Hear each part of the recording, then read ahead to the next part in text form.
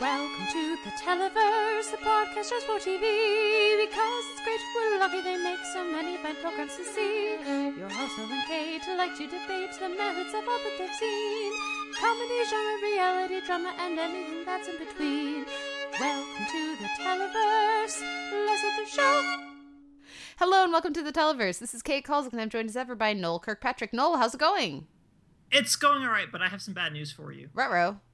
Yeah, CBS decided not to pick up our podcast to the fall season because we skewed too female. Oh my god. Okay, I haven't had a chance. Now, a friend of the show, Miles McNutt, wrote a piece up at the AV Club about shows getting, like, the way the shows are covered now. We feel like things have been canceled before they've even been picked up. I haven't had a chance to read his piece about it, but I certainly have thoughts on that topic, and also on the idea that like, how does CBS use that as, like, how did they said that it was at upfronts, they offered that information. It wasn't like some secret insider scoop. At least that's how I understand it, right? Didn't the head of CBS go, yeah, it was too female? Yeah, it was some sort of weird phrasing from someone. I'm not entirely sure who, and then Deadline just kind of ran with it naturally. Yeah. But there are better ways to not say that. I was gonna, like, how do you, like, make that mistake? Like, regardless of that's, you know, it's frustrating that is a reason to not pick up a show. Aside from that, how do you not have better PR? So, like, better basic understanding of what Twitter's gonna do to you if you say that. And CBS also just doesn't care. Well, there's that. They don't care about Twitter. Yeah. I don't know. It's just, that was a delightful, yeah, there was a delightful bit of Twitter this week and response and lots of think pieces and everything. But, yeah, so and I don't believe it's happened yet, but any word on Limitless? Officially, no. Unofficially, the writers were tweeting out goodbyes last night. Oh, no. Yeah, so this is my fault, clearly. Yeah, it's probably dead. It's also that the production company and the studio may have just let the writers go because their contracts were up at a certain point in the season, and they just had to let them go so that they could go and do other things. But yeah, they were all tweeting, like, goodbyes and everything, so it's really unlikely that it's coming back, and them shopping it around just probably didn't pan out. Ugh, that's not fun. This, like, if you're gonna cancel your shows, you don't know that you're gonna bring them back, Les Moonves, maybe don't go give interviews saying how certainly 5 of your freshman shows are definitely coming back. So then I think it means you're renewing them, and I feel like a jackass because that's clearly the most important thing in all of this, Noel, is that I feel bad, and that's what everybody should care about. Right, and they also really didn't renew that many of their freshman shows. They didn't! What did Life in Pieces, right? They did Life in Pieces and Criminal Minds Beyond Borders. And Supergirl went to the CW, so that kind of doesn't count. Yeah, because I don't know that they would have brought that back. Yeah, so when Supergirl, and they're giving up Supergirl, which is their highest rated new show, and just let me say, I'm not surprised to find out Nancy Drew was too female for them, so they didn't want to keep it. But anyways. But we're going to take that MacGyver pilot that's been reheated twice now, and no one liked it, and then they're still going for it. Yep. On the upside, the Carmichael Show got renewed. That's very exciting. That is very exciting. So, I mean, it wasn't on the fall schedule, but it'll come back eventually. Well, I think that Carmichael Show and also Supergirl is a great way to lead into an email we got this week from a friend of the show, Carl. Carl has been having some medical issues recently, so Carl, we hope you're doing better and powering through. Carl wants to know what our go-to TV is, like, you know, cheer you up, shows you just keep revisiting. And because he's been taking advantage of being laid up quite a bit and being in the hospital a lot to watch a lot of Parks and Rec season, like, 2 and 3. Sure. So he finished Parks and Rec, and now he needs more things to watch. So Noel, what comes to mind? What should he, like, what's good, feel good, like, warm fuzzies TV? Right. Warm Fuzzies TV for me is basically the same thing and since he's laid up, I mean, he's probably not feeling well. So when I'm sick, I go to NBC sitcoms, so it's not Parks and Rec, but I go to Cheers and 30 Rock just immediately. Just in part because especially if I'm feeling sick, it's just like I can doze off and then wake up and not feel bad about it. But no, Cheers and 30 Rock and Frasier, all three always make me feel much better about myself when I'm sick or going through something or whatever. So yeah, no, I'll go for those. And the best thing about Cheers and Frasier is that they're each like 10 or 11 seasons. So you can just hit play and no, Netflix, I am still watching this. Stop being passive aggressive about it. And so yeah, no. So Frasier, Cheers, and 30 Rock. What about you? Well, I just go for stuff that either I've been meaning to watch for forever, but if I'm actively like not feeling good and I need to cheer up, first of all, my default number one is the delightful, and please ignore the blackface, Swing Time. Fred Astaire and Ginger Rogers, I just adore that film, and that it will, like, I can just go to YouTube and watch Pick Yourself Up, and it'll just cheer me up from pretty much any, like, bad news or having a kind of crap day that will almost always put a smile on my face. And so on that theme, Bunheads, if they're, you know, if you have the show, if it's still on your DVR, like I know if I hadn't moved, it still would have been on my DVR. The other ones are just some of my favorite shows. So, like Arrested Development will always make me laugh. So if you have a situation where, you know, laughing hurts, maybe not that one. But most of the time, you know, like something like Arrested Development or something where I know I'm just it's going to take me out of whatever I'm dealing with. If I'm sick, it's going to get me out of, you know, the paying attention to, you know, aches or clogged stuffed nose or whatever.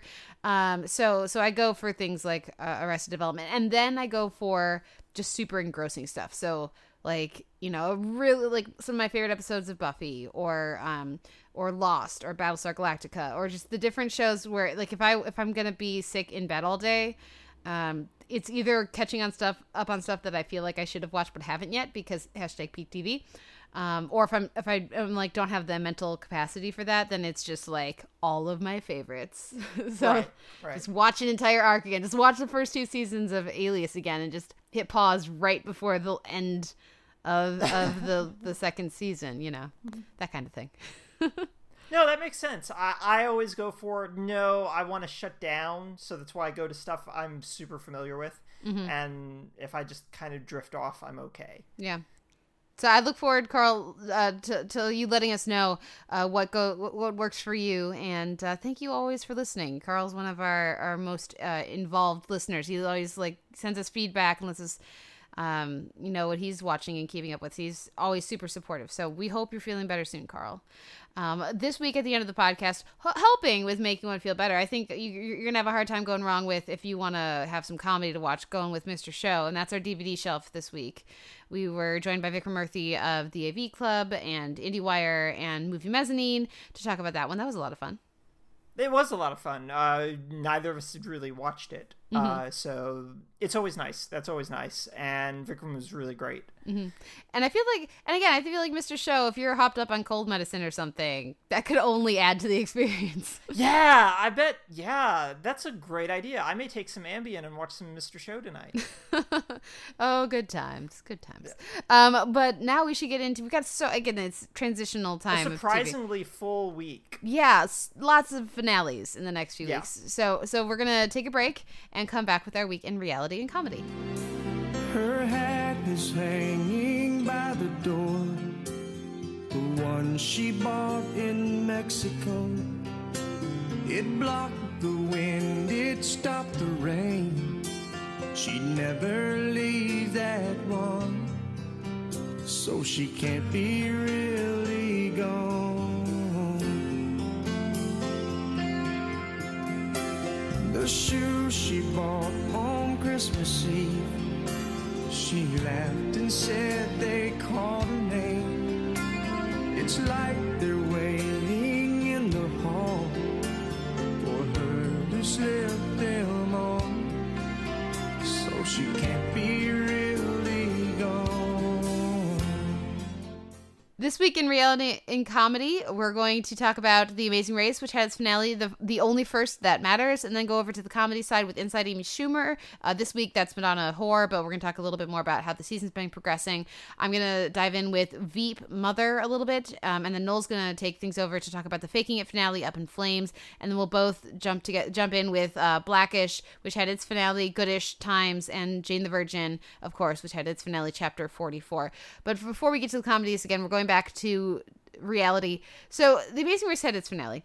As you will recall, I had very strong thoughts, surprisingly strong thoughts, about the penultimate episode of the season. And I thought this was a fine finale. Like, the challenges were good, and they did a really good job running the race. And I was not upset that the only team that seemed like a legitimate winner team did not win. That didn't bother me at all, actually. I thought the team that won deserved to win.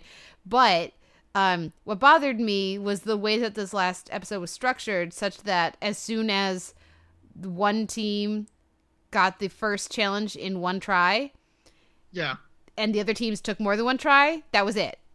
Yeah, it was over. It was over. From that, that's like within the first 10, 15 minutes of the episode, it's over, and nothing ever changes through the rest of the race. And that's a poorly designed final episode. If they have to screw up in order for anything to change, that means that you didn't make it challenging enough. Especially for an opening challenge that is just like, oh, you screwed up. Well, sorry, I got to start over. And it's just like, no, you do that in the middle. Mm-hmm. So that you build some suspense into whether or not something's going to happen. And that was, it was just really frustrating to watch that happen.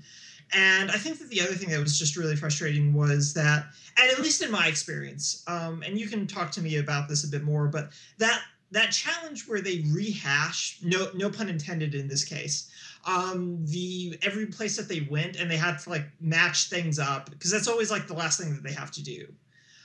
It just seemed really easy this year to me. And based on like previous seasons, that always seemed like something that took people hours to do. Just even within the edit, they were like there forever. And this just seemed really, really easy. Even for like a first attempt. It was just like, oh yeah, I got this. And I just went, oh, okay. That was fun. There was no rising action to this finale. It was very level and even keeled. And it was just like, oh, okay. But I mean, Tyler and Corey lost, so hey, there you go. There you go. Usually the memory challenge at the end, at least in the past few seasons, as I'm recalling it, and I could be misremembering, but it seems like they usually try to incorporate a physical element as well. So it's memory, but there's also some physical challenge to it, because everybody who's on the show at this point, by the time if you're making it to the final three, you probably have done your research. You probably know. You've got to know that there's going to be a memory challenge at the end. So people are memorizing as they go along. And as I was saying earlier in the beginning of the season, complimenting the show, the people that they cast for this season are all very canny, very aware people. And so I'm not surprised they all figured out that the hashtags were going to come back and that they all had memorized them, each team. So, I mean, you had to get up earlier in the morning than... Oh, look, it's a hashtag. I wonder if that will come back. We don't have phones, so we can't possibly be tweeting this. And they don't show they don't have us say the hashtag to camera, so that means that they don't want people at home to tweet this. Right. So therefore, it's for us. Yeah, exactly. And then as far as the way that they deployed that, just again, there was just the lids on the casks, so there was no particularly physically challenging element to it. It's just a matter of... It was just that she was short. It's like, can you spell Cartagena? Is like the challenge. And so, that was underwhelming. But I do think that they did a good job of showing how terrifying the heights thing would be. Yeah. And the contestants did a good job of just verbalizing, I know that I'm in a safety harness. However, this is fucking terrifying. Yeah. So like there are some, it's not like it was bad challenges or something. I just think that they needed an extra twist, or they needed a little bit more creativity. So it might even just be that they underestimated their contestants. Right. And I felt like they hadn't done that for a while, basically until this episode, which was a weird thing because I mean, this week, something that we won't talk about, but it was Power Players Week on Jeopardy, i.e. celebrities on Jeopardy, and that's always like the easiest week, even though Louis C.K. just whooped some butt for two journalists, like slaughtered them. Yeah. But it was just like, why did you guys suddenly make this really, really easy when it's actually been fairly challenging in a couple of places, but just challenging enough, I think, consistently throughout most of the season. And then it was just like, oh no, this is going to be really easy, guys. Don't worry. Yeah. Well, it's tough, and I think they do need to come up with a better way to do the ending than just a straightforward memory challenge. And I can't imagine they're in season 28 trying to come up with 28 different ways to like have a conclusion sentence to your season. I mean, that's got to be a hard thing to do. But yeah, when I was watching it, it would have been like a solid middle installment of the series, or the season. But it was a little underwhelming season finale wise. Now, are you looking forward to, if you watch future seasons, if they have a returning guest season, who from the season would you like to see come back? I need Team Rooster to come back and redeem themselves and win. I think we both agree with that. Yeah, I'd be on board for that. Do you want more Tyler and Corey, or do you feel like you might need some space? I could go with them coming back. I mean, they played really well, and they're clearly both very, very good at this game, which is an impressive thing. But also, you're in season 28, so anyone who's on it should be good at it. Yeah. In terms of like strategizing about it anyway. Unless you're Brody and Kurt, and then you're just like, I don't know how to do puzzles in water.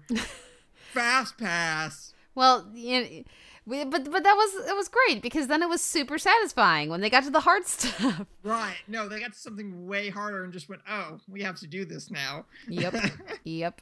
Well, now this is the first time you watched the season week to week in quite a long time. Yeah. Do you think you'll watch again, or are you like good now?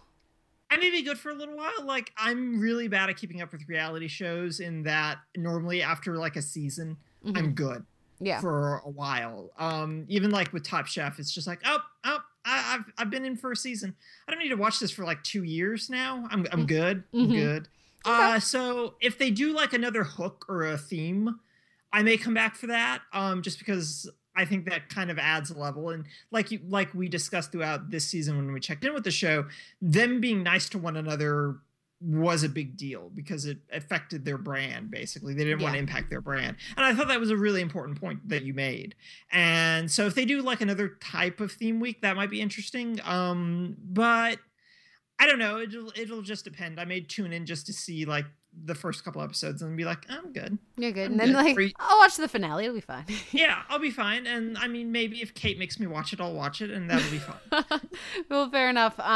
Yeah, we'll see what happens with next season. And I'm glad that it is still a show that exists, even if it's not like much must-watch television for me at this point. But it makes me happy that a show like this with puzzles and geeking out about history and culture around the world exists. That still makes me happy. So we have Inside Amy Schumer, Madonna/Whore, which was one of the entertaining sketches, at least for me this week, I should say. How's the season been shaping up? We haven't checked in since the premiere. Right. I feel like it's been on for much longer than it has. I was looking at the episode list right before we started, and I thought we were like 7 or 8 episodes in, and we're only 5 or 6. And I just went, oh, okay, which I think says a lot about where I'm kind of coming with the show from, is that I haven't been like super impressed with it that much. In a lot of ways, I feel like it's going back to one of the sketches in the premiere, which was the congressman in the OBGYN office, to which I was just like, this is funny, but it's also been a point that's been made a gazillion times in basically the same way or with the same kind of intent. And it wasn't necessarily more thought-provoking in any way, shape, or form. She wasn't pushing the joke. And I felt like that with a lot of the sketches this so far this season. Some of them have been good. Like, I enjoyed Liam Neeson's funeral home for people who aren't cowards.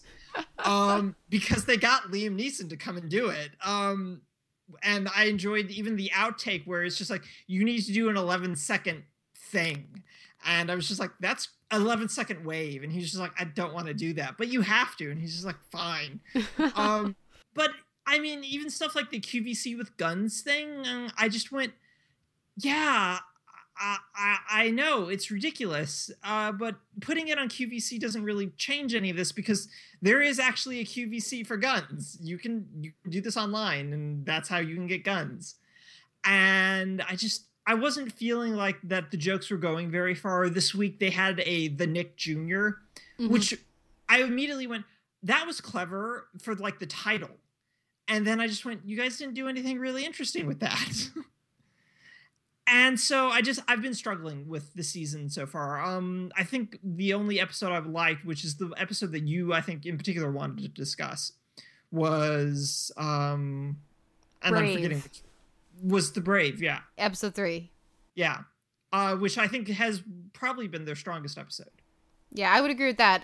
I really liked episode 3 a lot, and I'm more positive on the season, I think, than you are. But I don't disagree that a lot of even my favorite sketches from the season probably could use another level or another twist. So, like the Nick Jr. sketch is super fun if you're a fan of the Nick, and particularly that they get the one actor in to play the same character, and he plays it exactly the same, which I thought was a lot of fun. It's making the point that the characters on the Nick are these surgeons and stuff are all basically children. They're so immature, and the idea of the entitled white male protagonist is basically a child.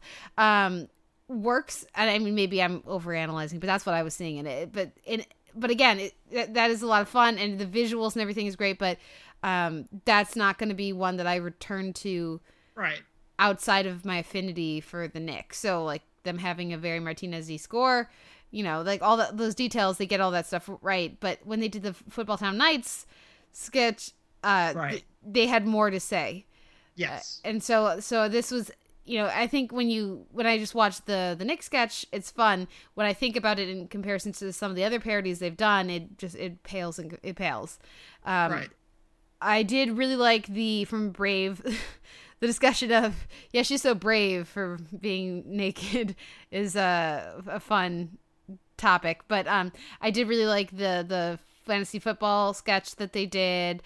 I also really liked the goggles that she's wearing. The goggles was really solid. Yeah, I would say that's probably their best sketch of the season so far. Mm-hmm. That one was really good, and they've had some recurring ideas along that vein, and that happens in this episode with Madonna or Whore, of how you know Amy's new boyfriend wants her to act. You were absolutely spot on that they ditched all the man on the street segments in favor of me talking to my famous friends, which is a little disappointing. But I think they're trying to be funny as opposed to just being honest, awkward and honest, because there's a famous person with a microphone and a camera, and it's really cold in New York. Mm-hmm. And the other thing I'll mention though is I do really like the last couple Amy Goes Deep segments. Yes. Like the one with the sociopath really was awesome.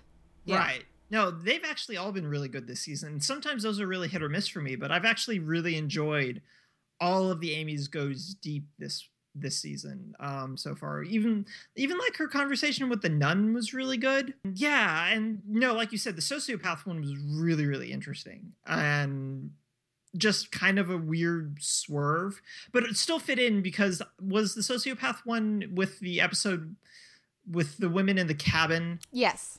Right. And so it got a vague connection. It got a solid connection, not a vague connection, a really solid connection to a sketch. And that sketch was decent. Well, yeah, fair enough. Like I said, I've been enjoying it more than you have. Maybe just because I can chuckle along a bit more with some of the experiences, but right, absolutely, yeah. But I think we both agree it's a little underwhelming so far, even if I'm liking it more than you are. But an episode that I know you didn't watch because you don't have HBO, but I really liked is Veep, which is Mother. This is better known as Julie Louis-Dreyfus's next Emmy episode. Because she's really, really good. And the premise is that Selena, her mother, has a stroke. And Selena thinks it's the latest in a long series of medical complications that should kill her mother, but her mother always like bounces back from them. And so she's like Jack Donaghy's mom. Yeah, but but then this one, so she doesn't.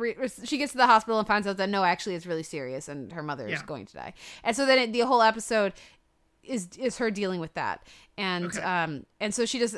Louis-Dreyfus is fantastic. I mean, that was the theme of my review over at the AV Club for this one, but she does a really great job of embracing how disconnected Selena is from her emotions about this, because she hates her mother, whilst and she wants to focus on work because then she doesn't have to process her emotions. And so she gets good news for the campaign, the recount as to whether or not she actually will find out that she won Nevada, which means that she won the presidency.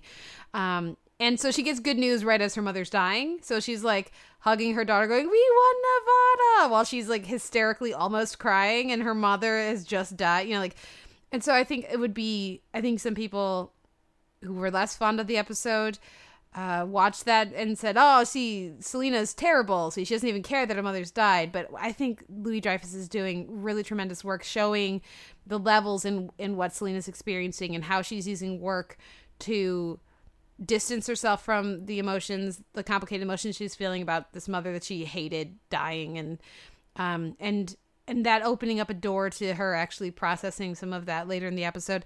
So I think she's doing really tremendous layered work, hilarious, and then really, really dramatically affecting as well in certain moments. The whole cast is really funny in this episode, and I mean, it would be, if you had HBO, I'm sure I'd be like, no, you must go watch it. So I am sure this will be what Louis-Dreyfus submits for the Emmy, for the Emmy Awards, and I would be very surprised if she didn't win another Emmy for it, because it was tremendous. And it's also the kind of thing that Emmy voters like, so there's that too. But it doesn't. And they're prone to inertia as well. Well, yes, there's that. But no, it was really very good. And then we end the episode by finding out that all these ballots that they discovered in Nevada actually, which they're predicting will go to Selena because of where they find them, are actually all absentee military ballots. So they all go the other way. So not only does she still not have Nevada, but she's now lost the popular vote. Oh no! So now they have to go into Congress. She may go into office without a popular mandate. That never goes well. Well, yeah. So now she has to go convince Congress to elect her over the other guy because it's a tie, without the popular vote, which she's been making a really adamant point about having won, of course, in every episode this season. Right. So they've set themselves up nicely for a next chunk of the season, and I'm looking forward to it. So I've gone on a long time about Veep. No, you're fine. I actually had a question, was like, how much of, like, I've only seen, I think, like, an episode and a half of Veep in passing. So how much of, like, Congress is like present in this show? Like, are there like established players that play congressmen that now Selena has to go and grovel in front of, that like hate her? There will be some, absolutely. There's like Dan Bacadal has been playing Congressman Furlong, who is a supporter, who's like a fellow in the same party and has been like stumping for her and stuff. There's Danny Chung, played by everyone's favorite cattleman's rancher, and there are a handful of other characters that we've seen over the seasons that are in Congress, that should be in Congress, I think, at this point. But there's a lot of them we haven't. So they have some leeway there to bring in a lot of new characters, to bring back some familiar faces for just a few quick scenes. And I'm anticipating, because they've been working Bacadal they've worked him in, I think, almost every episode this season so far. I mean, we're only 4 episodes in, but still out of 10, that's a lot. When he did not need to be there. The last 2 episodes especially, it was really glaring to me that they made sure to get him in. So that leads me to think that he's going to be a major player when they're in Congress, and because they want him to be in the forefront of her mind. Because it's not just that he's very funny and the character is horrible and very funny. I think that's not enough of a reason for him to have been like shoehorned in the last 2 episodes. So I'm kind of looking forward to how that's going to pay off. But yeah, they have a history of like establishing these characters and then bringing the nothing, just one episode off, one off, and then they bring it back several years later. So there's a lot of potential there, I would say. Okay. Yeah. Well, that should be exciting for you. And it for will be other exciting people who for watch me. Veep. Yes, absolutely. Absolutely. And again, for more discussion, you can head over to the AV Club. My reviews go up there on Sundays. And the comment section is always delightful. Lots of people quoting at each other. So it's a fun space to enjoy the show within. But you need to tell us about Faking It, which had what turned out to be its series finale, Up in Flames. Yeah. I had been putting off discussing Faking It on here because I was just like, I'm going to discuss Faking It one week. And I just kept kind of forgetting to discuss Faking It one week. And now I never get to discuss it ever again, which is very sad. Faking It was an MTV series that basically replaced In My Heart Awkward, because Awkward became really terrible and I didn't even watch it this season. But Faking It was really great.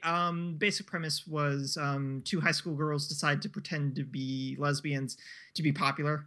And it turns out that one of them is actually maybe at the very least bisexual, if not like lesbian. But also the show doesn't judge her for like being confused about this or not being sure about this. And that was the big thing about Faking It, was that it explored issues of gender and sexuality through a teen sex comedy lens. And it was just so refreshing. Like Bailey Buntain, Buntain, the blonde bunhead. Right. Blonde. I can't say that many B's. And that's not even her like name anymore because she's hyphenated it, I think, because she got married. But her character, Lauren, is intersex. And that was a big thing a couple seasons ago when that reveal came out. It was just like, oh, we've got an intersex character and we're going to address it and treat it really seriously and how this impacts relationships. And that was huge. And then MTV went and canceled the show like last week. And it was just like the season 3 finale is going to be the series finale. And we all went, oh, well, that's great, because it left us with a number of lingering things that were going to be really great for season 4. Like Lauren and Liam were going to like start a relationship, and Amy and Felix were going to start a relationship, even though they were both really into Amy. Sorry, Karma and Felix. And they were both really into Amy, and Amy was going to start a relationship with her old friend from camp that Karma hated, but then like sacrificed herself for so that they could be together, et cetera, et cetera, et cetera. And Shane, who's the resident gay guy, was going to start really commit to a relationship with a transgender character. And it was just like, oh, we're going to do all of this. This was going to be really big and bold and progressive and really interesting. And MTV went, yeah, no one's watching this. But it's such a good series. Even if this season for the Shane stuff was actually kind of bad, and how Shane just came off really, really terribly, I think just to further the plot, as opposed to, it didn't make sense for Shane to be as jackassy as he was, because Shane's really the most progressively open-minded person on the show in a lot of ways, and he just kind of stopped being that, and it was very weird. But the show overall was just really great and really funny, and even when they're playing like relationship musical chairs, which is a common thing that happens with teen comedies and teen shows, it never felt contrived or uninteresting, because it always showed some different dynamic for these characters. And that was always really, really important, I think, to making sure that Faking It felt fresh every time that they did that. And just the other representational issues of the show also kept it really interesting and really compelling. And I'm really, really going to miss it. Well, I think that it's definitely a show I'm looking forward to us doing a DVD shelf on now. Yeah. That'll get me to sit down, because I've been meaning to check it out since I started hearing, you know how you're not fond of Awkward anymore? You should be watching Faking It. Exactly. Yeah. Which is what people like you have been telling me for years now. So that is the, for me, I look forward to diving in with it and checking it out once that, I get pushed to do that with the DVD shelf. But no, it is a shame to see it get canceled. And hopefully we can look forward to, like, are you going to be following the creators and writers as they move on to other projects and keeping an eye out for them? Yes, definitely. Definitely the creators and the writers, and especially this cast. This cast was really, really great. Just filled to the brim with really talented young people who I'm hoping that they just get snatched up for some really great project in the future. Yeah, well, at least we did get 3 seasons of, like, when you talk about the topic, you know, like the premise of it, and the fact that this is a show that treats its characters and you know, just sexuality and, like, not being sure and of who they are and kind of figuring all that stuff out with such respect, at least from what everyone has said. That's just a wonderful thing that is. Yes. You know, at least got 3 seasons.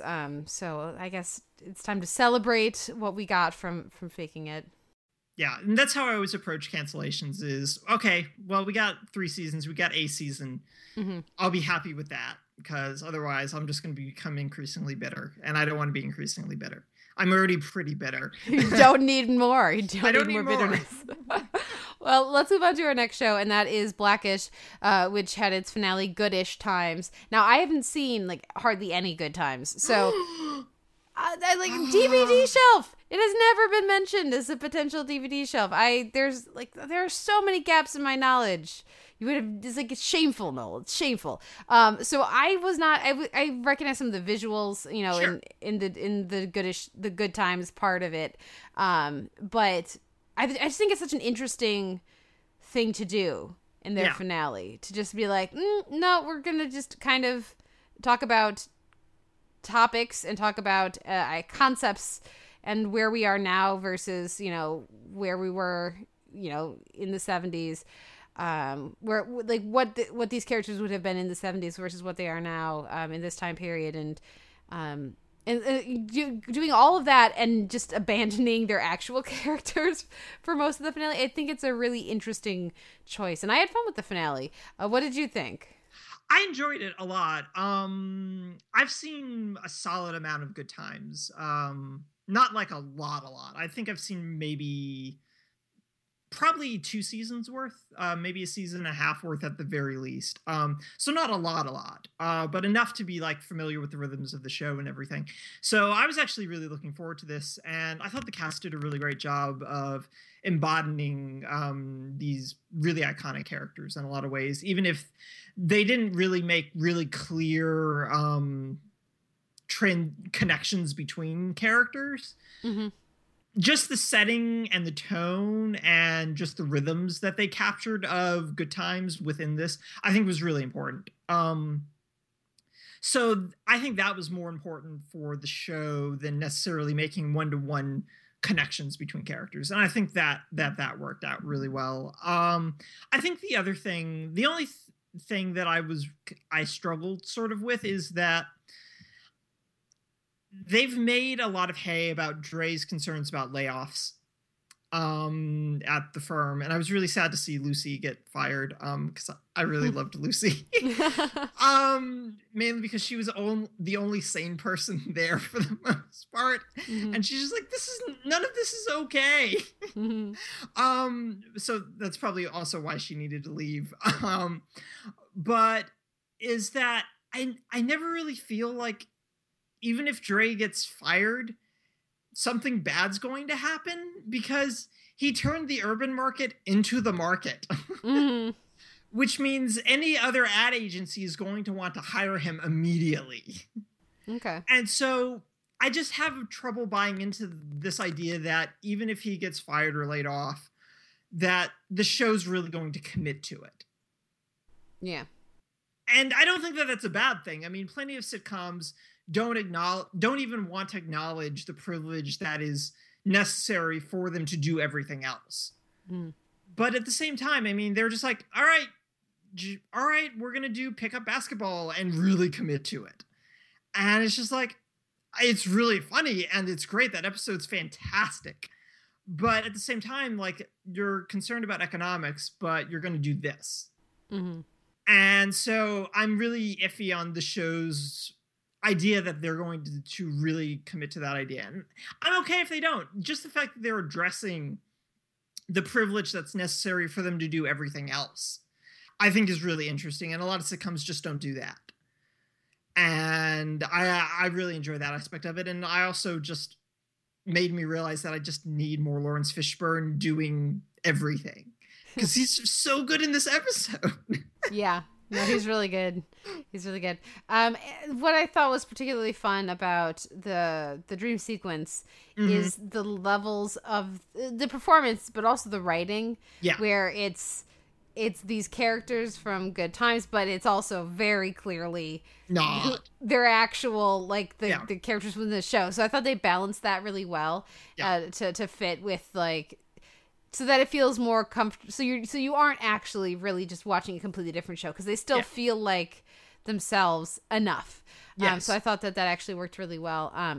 The issue with the finances, I think, I'm not sure, but I think that I need them to either commit to it or stop talking about it. Okay. Because when they bring it up, I think it's great. Like you say, it's great to see the characters acknowledge their privilege and, the ridiculousness of what they're all dealing with. But if they keep bringing it up and then there's no consequences, then I start to get frustrated because they're not willing to commit. Because other people, when they have real financial problems, don't get to just have a new episode next week, and then that's not an issue anymore. So when they're talking about really serious and significant and important, crucial issues in our country and in the American experience and the day-to-day life of people, there's theoretically a significant chunk of the people that are watching their show, to say that these are the real emotions, like an episode like Hope that is so powerful and so effective, saying, no, this is what a lot of Black people in this country feel like. These are a series of different perspectives about this important issue.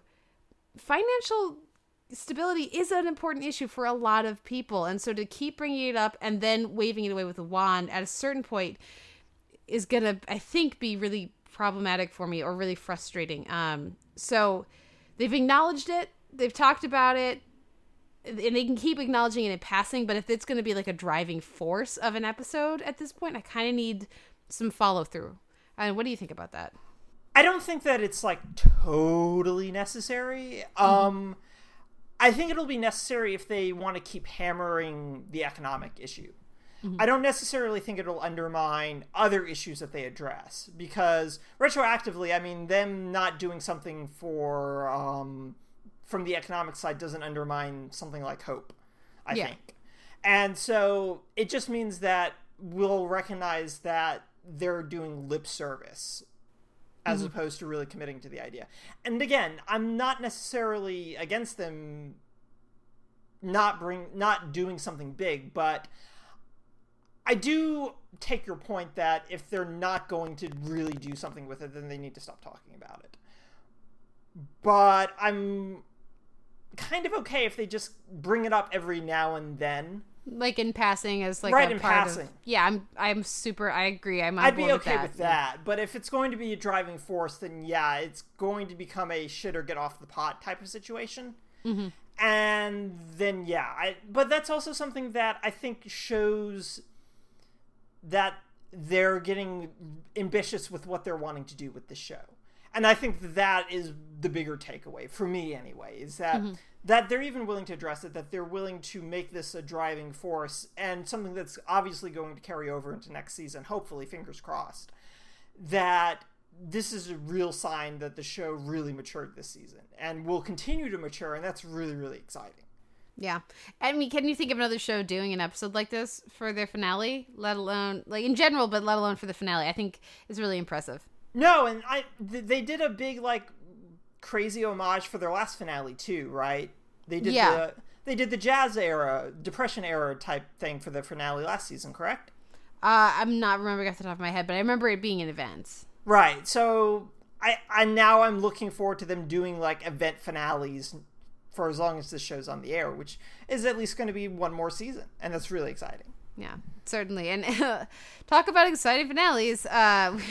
We can't delay any further. Jane the Virgin is our next and our last show in our week in comedy. So Michael's been shot in the chest, but we don't know that he's dead.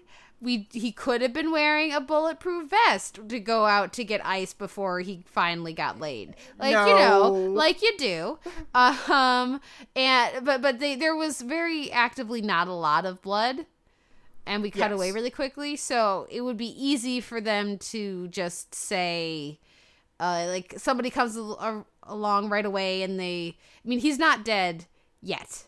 Right. Or else they would have had the sobbing over the body, and that's not what happened. So let's start with Michael, and with how you think that the episode goes for him, and what you're anticipating, and then we'll go from there. So what did you think about Michael? Well, it's unpopular to be Team Michael on the internet, or at least on my Twitter feed. It's unpopular to be Team Michael. Interesting. My Twitter feed is super Team Michael. Yeah, my feed is my Team Raphael feed has very much faded to the background because they're feeling disgruntled. Okay. So they're just So I know quite a few folks who've basically kind of stopped watching the show because of it. Oh wow. Yeah, and they're just like, no, don't want this ship forced on me, and this is not right. And they actually have like serious qualms with Michael. So whereas I've always been kind of quietly Team Michael, even though he's too good to live, and no further sign that he's too good to live, then I'm going to do my vows in Spanish. And I just went, no, tears. That was amazing. And a little look to Alba too. Yes. Yeah. Just quickly on the vows. My sister and her husband did their vows in the other languages. Yeah. So my brother-in-law did his vows in English, and my sister did her vows in Quechua, which is a Andean language. They got married in Peru, and so when he goes to do it in Spanish, I was like. And when my sister got married, you should have heard the white girls speaking Quechua. Like it was like a through the entire room. It was super powerful, very emotional. And so then when Michael starts going in Spanish, I was like, all of the tears. Yes, it was all of the tears, and yeah. But it was all of the tears, and then immediately made better by everyone singing that Jane needed to go have sex now. Well, how do you feel about that? Somebody wrote up an article saying, guys, just let her have sex already. Like, we need to stop with this. Well, and I mean, this goes back to me really, really hoping that Michael's going to be okay. Mm-hmm. And hoping that this is a Mateo situation in which this gets fixed, or at least isn't fixed, but is at least made okay enough in like 10 minutes in the season 3 premiere. Yeah. But I really do need Jane to have sex already. Right? I think it's okay for her to have sex already. Yeah. Like, Veep is called Veep, but she's been the president for over a season. Like, I don't care if the title is Jane the Virgin, but she's not a virgin anymore. And also, Alicia stopped being a good wife a while ago. A long time before that finale. Right. Yeah, absolutely. And so it's just like, we can move on from this. And she's so ready. Yeah. The character is, she's there. Yeah, she's there. It's not a, well, I'm not ready type of thing, or, because I mean, she decided she wasn't ready with sexy hot teacher guy, thank God, because that guy was kind of, but it was just, she's ready. She's ready with Michael, she'd be ready with Raphael, and I'm ready for her to have sex. I'm ready for her to experience that. And honestly, I'm ready for that arc of episodes where she deals with having had sex. Because I think that's going to be really interesting and really fascinating. Yeah. And I want to see that depicted on TV. Honestly, I want to see that played out for her. Mm-hmm. And I want to see Zoe just go, yes, my daughter's finally had sex. And I'm really eager to see that beat play out. I want it to happen. Mm-hmm. And as soon as Michael was just like, I'm going to go get ice for the champagne, I was just like, you dumb, beautiful idiot. You don't need ice for the champagne. No, stop. Mm-hmm. Yeah. So, what else in this episode? Because I really loved all of this episode, and we can talk about one of my favorite things, which was a hashtag pun. Go for it. Which was hashtag petrified. Did you like how she's frozen now? Yes! I was about to bring that up. It was just like she named her kids after the 2 kids in Frozen, and now she's frozen. And it's so good. But yeah, so I've talked a little bit, so no, please tell me other things that you enjoyed within this episode that I thought was just really, really great. The reveal with Petra and where that was all leading was fantastic. They really delivered on it. That was fantastic. But what I'm going to need is for Raph to immediately realize, like, yes. Like I don't need Michael to, he can be like lingering in a coma for like 2 months as far as I'm concerned of showtime, of like me watching time. But I need Raph to immediately realize that is not Petra. Like, you know, like maybe like we see them having sex, but you know, maybe he played like as, you know, afterwards like he would know after that. He should know like before they're done having sex. Yeah. But like by the time they're done having sex, maybe he's like realizes what's happened and or you know has some sense, and then is like pausing or like playing along to get out of the room, because that means that he has figured out, you know, the swap or whatever. So he's like, I need to play along until I get out of this room, because who knows what this crazy lady would do to me. But yes. That needs to be, for me, that's got to be the Mateo thing. Yeah. Right okay, away. I can see that. I don't know. As for the rest of the episode, how do you feel about Rose being back? Well, let's just give a small round of applause for Jane the Virgin unburying their gays. Yeah, right? Which, I mean, literally unburying their gay. Yeah. So no, I enjoyed the whole Mission Impossible removal of the mask and then the voice change, and it's just like, this is so ridiculous. so ridiculous. And I love it. Thank you. And that's the character to go ridiculous with, is right. Louisa. Yes, absolutely. No. And I mean, kudos to the woman who plays Louisa, because she has such a really hard balancing act to hit with that character. To be like awful and sympathetic and kind of unstable. Yeah. And still be really, really likable, that you want to root for her, and then be like, oh no, sweetie, get out of that room so fast. Because Rose is a bad kind of crazy. Yeah. But at the same time, it's just her face at seeing that the woman that she had fallen in love with was the woman she's always been in love with. Was so great. Yeah. And I kind of love it. And also Rose is way more interesting than Mutter. Yeah. Just significantly more interesting. Yeah. So I'm really excited she's not dead. And at the same time, the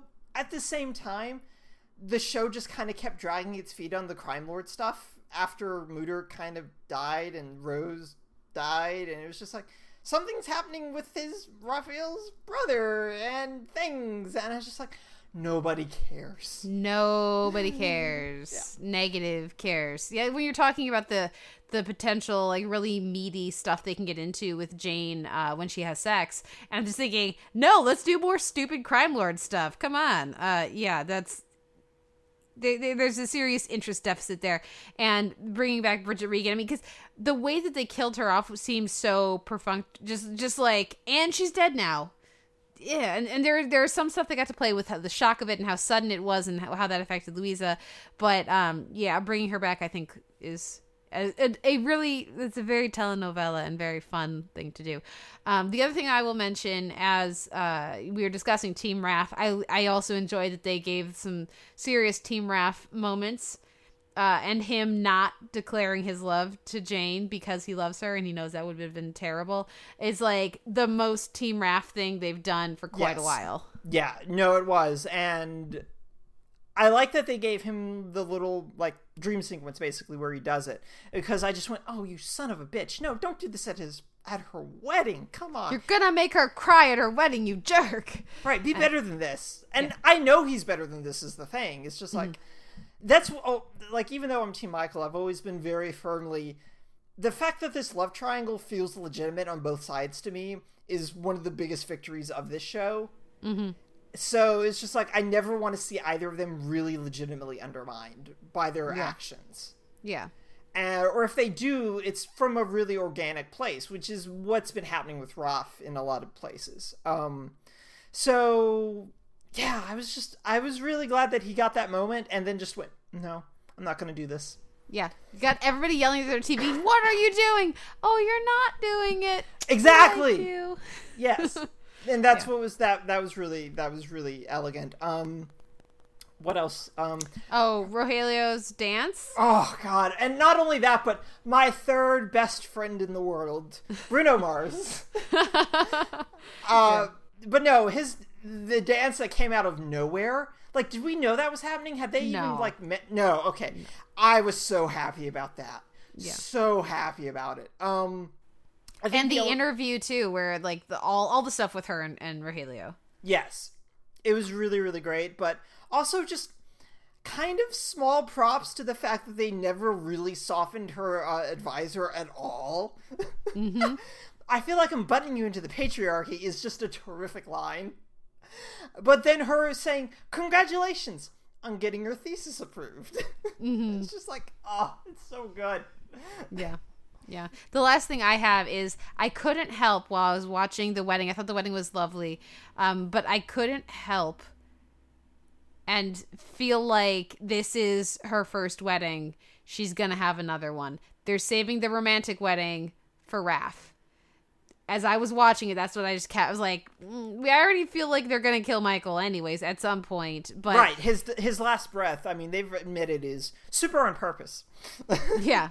Yeah. So having like them going a time and again to the, oh, look how great they are together. Look how wonderful they are together. And it's a very sweet wedding. It's not a romance wedding. Yeah. With the one romantic gesture being the vows. Yeah. So when, like, that was just the thing I kept thinking. I was like, this is a really beautiful, very fitting for these characters' wedding.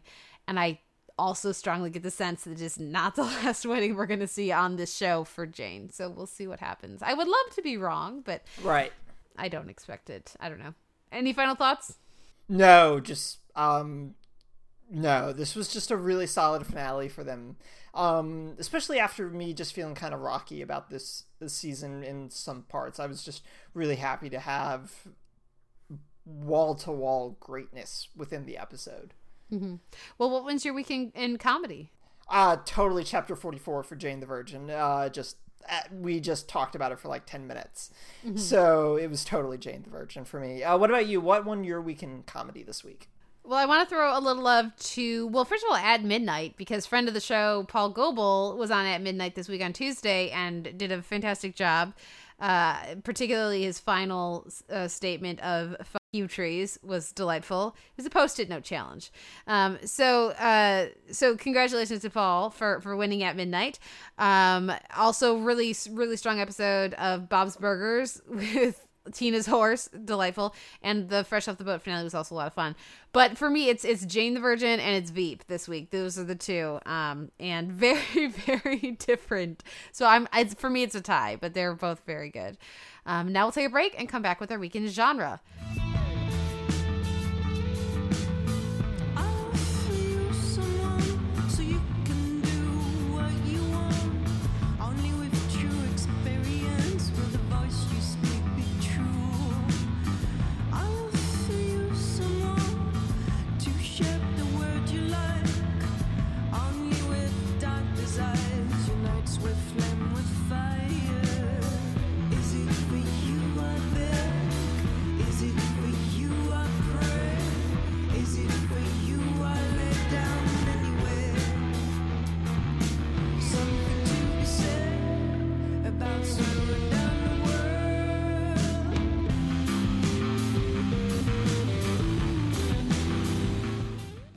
This week in genre, I'm going to talk a bit about Game of Thrones, Book of the Stranger, and the Agents of S.H.I.E.L.D. finale, Absolution Ascension.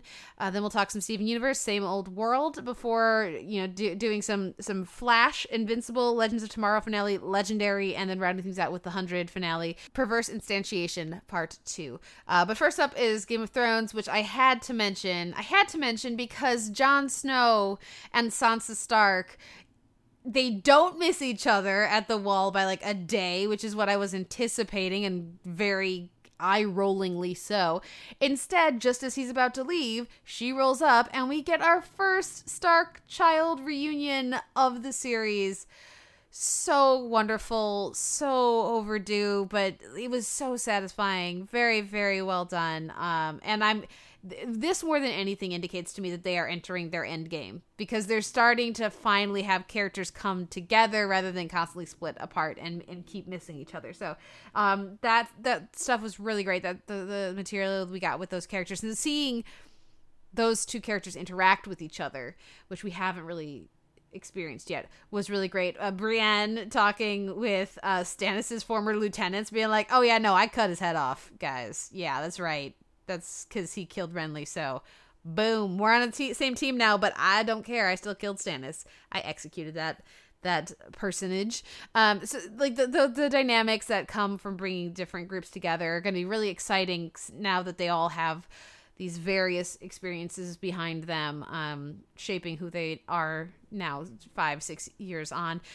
So that was really pretty great. The stuff with Dany burning down the patriarchy. Yeah, no, explain that to me, because those were all the photos that I saw, and I just went, she's topless and she's surrounded by fire. Yeah, she's not on fire. Naked, but the camera stays up top. But okay. She's the unburned. She cannot be burned. Fire cannot burn the dragon. Right. The theory. So, that I know. So she when the men are deciding what's her future will be, and because she is too defiant with them, they decide they're all going to rape her. She's like, okay.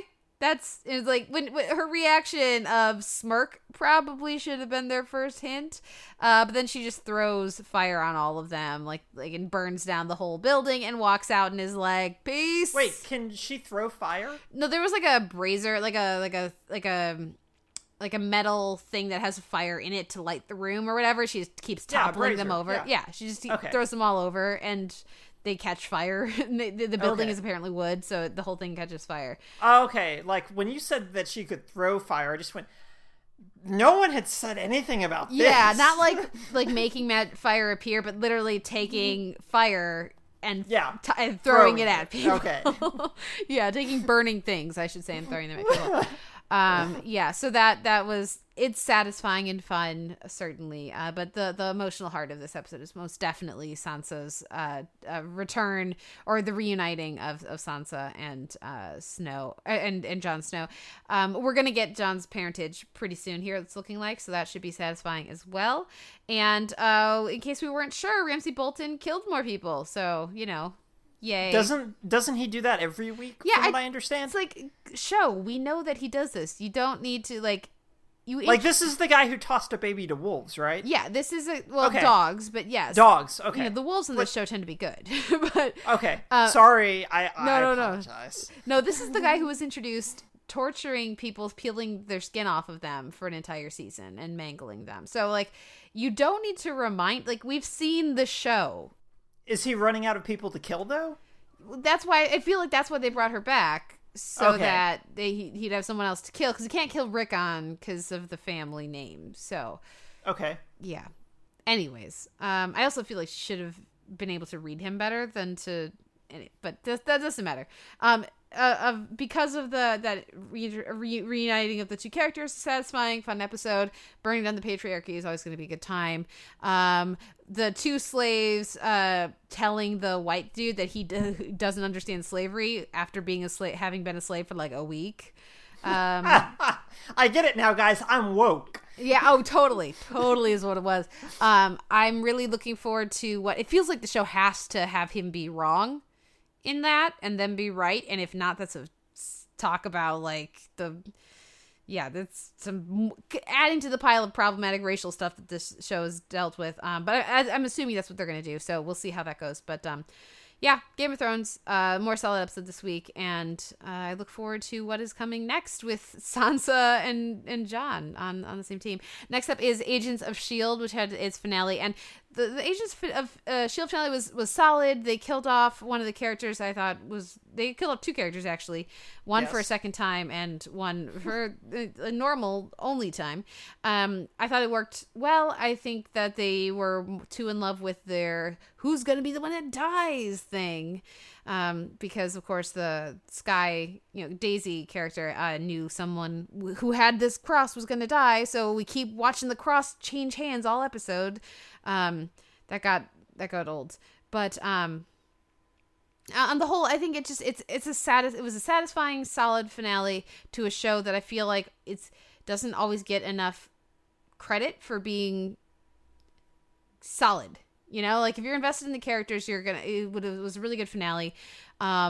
It's not a great show, but it's a lot better than it used to be, and it's one of those shows where it's like, yeah, I'm watching, I can hold a conversation about it, and there's some interesting things, and it's not as good as it should be. It's not as good as I would like it to be, but there's they've I have no problems with S.H.I.E.L.D. being around and S.H.I.E.L.D. coming back for another season. I would love to see it live up to its potential, but I don't know that is going to happen at this point. So it's solid, and there's nothing wrong with solid, I don't think. And it may. I mean, it's moving to the 10 o'clock death slot on ABC on Tuesdays at 10, because no show survives Tuesdays at 10 on ABC for the past 4 years. But maybe they can change tone a little bit or change content a little bit, given that they're at 10. I read about this a little bit, and I had my coworker tell me what happened, because I stopped watching after the Inhuman that had future visions, and could pass them along. I just went, yeah, no, I'm solid. I'm good. But I'm glad that Lincoln's dead, because Lincoln was always really boring on this show. And it also means Luke Mitchell is free to go be on The Flash and be Mirror Master like Twitter intended. So that we can have multiple Luke Mitchells on our screen at the same time. There you go. But yeah, maybe I'll come back and check out the season 4 premiere. Maybe we'll see. What did you think about? They did a 6-month time skip, right? Yeah. And Phil's not the director, apparently. Yeah. Who do you think is the new director? Because it's not Mac either, which makes the most sense. No, May makes the most sense. May makes the most sense. Yeah, Mac's not been an agent anywhere near as long. I mean, yes, but he theoretically transferred in from another division at some point, but no, I think May is not someone who would want to be a leader, but I could see on paper, either that or it's a complete outsider. Yeah, maybe it's Talbot. It could be Talbot. Still alive? It could absolutely be Talbot. But if it's one of the core cast, one of the already existing characters, regulars on the show, I would be surprised if it was not May. Maybe it's Fitzsimmons. Maybe they're together, the director. Yeah. They just merged their into powers one. Combined. Powers combined, right. Yeah. No. Yeah, could be. We'll see what happens. I would actually hope that they don't get too much darker in their tone, because I feel like what the show does best is not the angsty stuff. I think that's the main reason I quit, is that they were really bad at the angst. Yeah. So the big thing I need them to do is just come up with a reason to get back Palicki. So get back Bobby and Hunter now that their spinoff didn't go forward. Let's again, let's just undo that, because the big thing that they brought is they were fun. And when this show is fun, it can be a really enjoyable experience. That's why I'm still watching, even though I'm not super invested. That's why at the end of 3 seasons, I have seen every episode. It's because for quite a stretch there, it was regularly a fun show to watch. And so that's what I would hope that they can get back to in the next season. And getting, they got rid of Grant finally for realsies. They got rid of Lincoln. And they gave new angst, really understandable, relatable stuff for Chloe. Chloe Bennett, but for Daisy to deal with. They've shaken up, the characters' roles on the show. And so I think that's all good for going into a 4th season. Now they just have to decide what their tone is and, come up with a better season-long arc. So that's where I'm at with S.H.I.E.L.D. Let's move on to Steven Universe, which also had a little bit of a shakeup here, because we have the Crystal Gems returning back to the temple, where Peridot is going to stay at the barn with her new roommate Lapis Lazuli. What did you think? Lapis in the barn of the same old world? Yeah, I've made no secret of the fact that I really love Lapis a lot, mainly just because of her really complicated position within the gem hierarchy. Well, not hierarchy, but within her status on Earth with the other gems and everything. It's always been really awkward and frustrating for her especially. And I was really glad that she had an episode in which it was just like, I want to leave and I can't leave. Where do I go? And I like that Steven, of course, was there to be like, you can live in the woods. You can live in these 8 cities that I can name off the top of my head that all apparently are on the beach, which I loved. Mm-hmm. Or you can go to the big city and become a waitress and have a roommate in a fancy apartment. Or you can go to Jersey. Everything's legal in New Jersey. So no, but I enjoyed, like, she realized that she could stay. And also, it's just, she's going to stay with Peridot, and that's going to be fantastic. Because there's no way that's going to go well. But I just love that Steven's family is, like, getting bigger. Mm-hmm. His gym family is getting bigger, and I'm really excited to see all these new dynamics play out now. Yeah. And I'm really excited about that. I also really like that what she needs is space and time. Yes. And that what she's dealing with cannot just be solved with a hug and with the crystal gems like you. You can be one of them. Like, that's not it's not what she wants. It's not what she wants. It's not what she needs. It doesn't fit with her personality. She's gonna need to process and adjust and deal. And I like that she does feel distinct, so distinct, her personality from the other characters, and that's gonna, I think, again, bring a lot. Like you can see Peridot living with any of the other crystal gems. She would get along with Garnet. They would Garnet can be chill with anyone, but the other ones you can already see the odd couple buddy comedy with the other ones.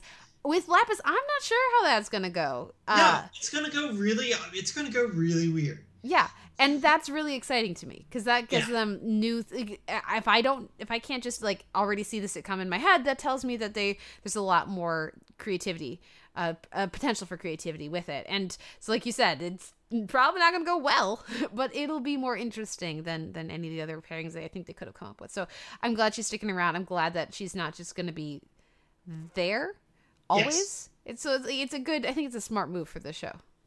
Yeah, I agree. And I think the other big thing is just more so than she hasn't had time in the same way that Garnet, Amethyst, and Pearl have had time to deal with the war, basically, because she's been trapped in a friggin' mirror, and all she wanted to do was go back home, and she hasn't had time to deal with any of that stuff. And I think that this is going to be a really good way for us to explore some of that.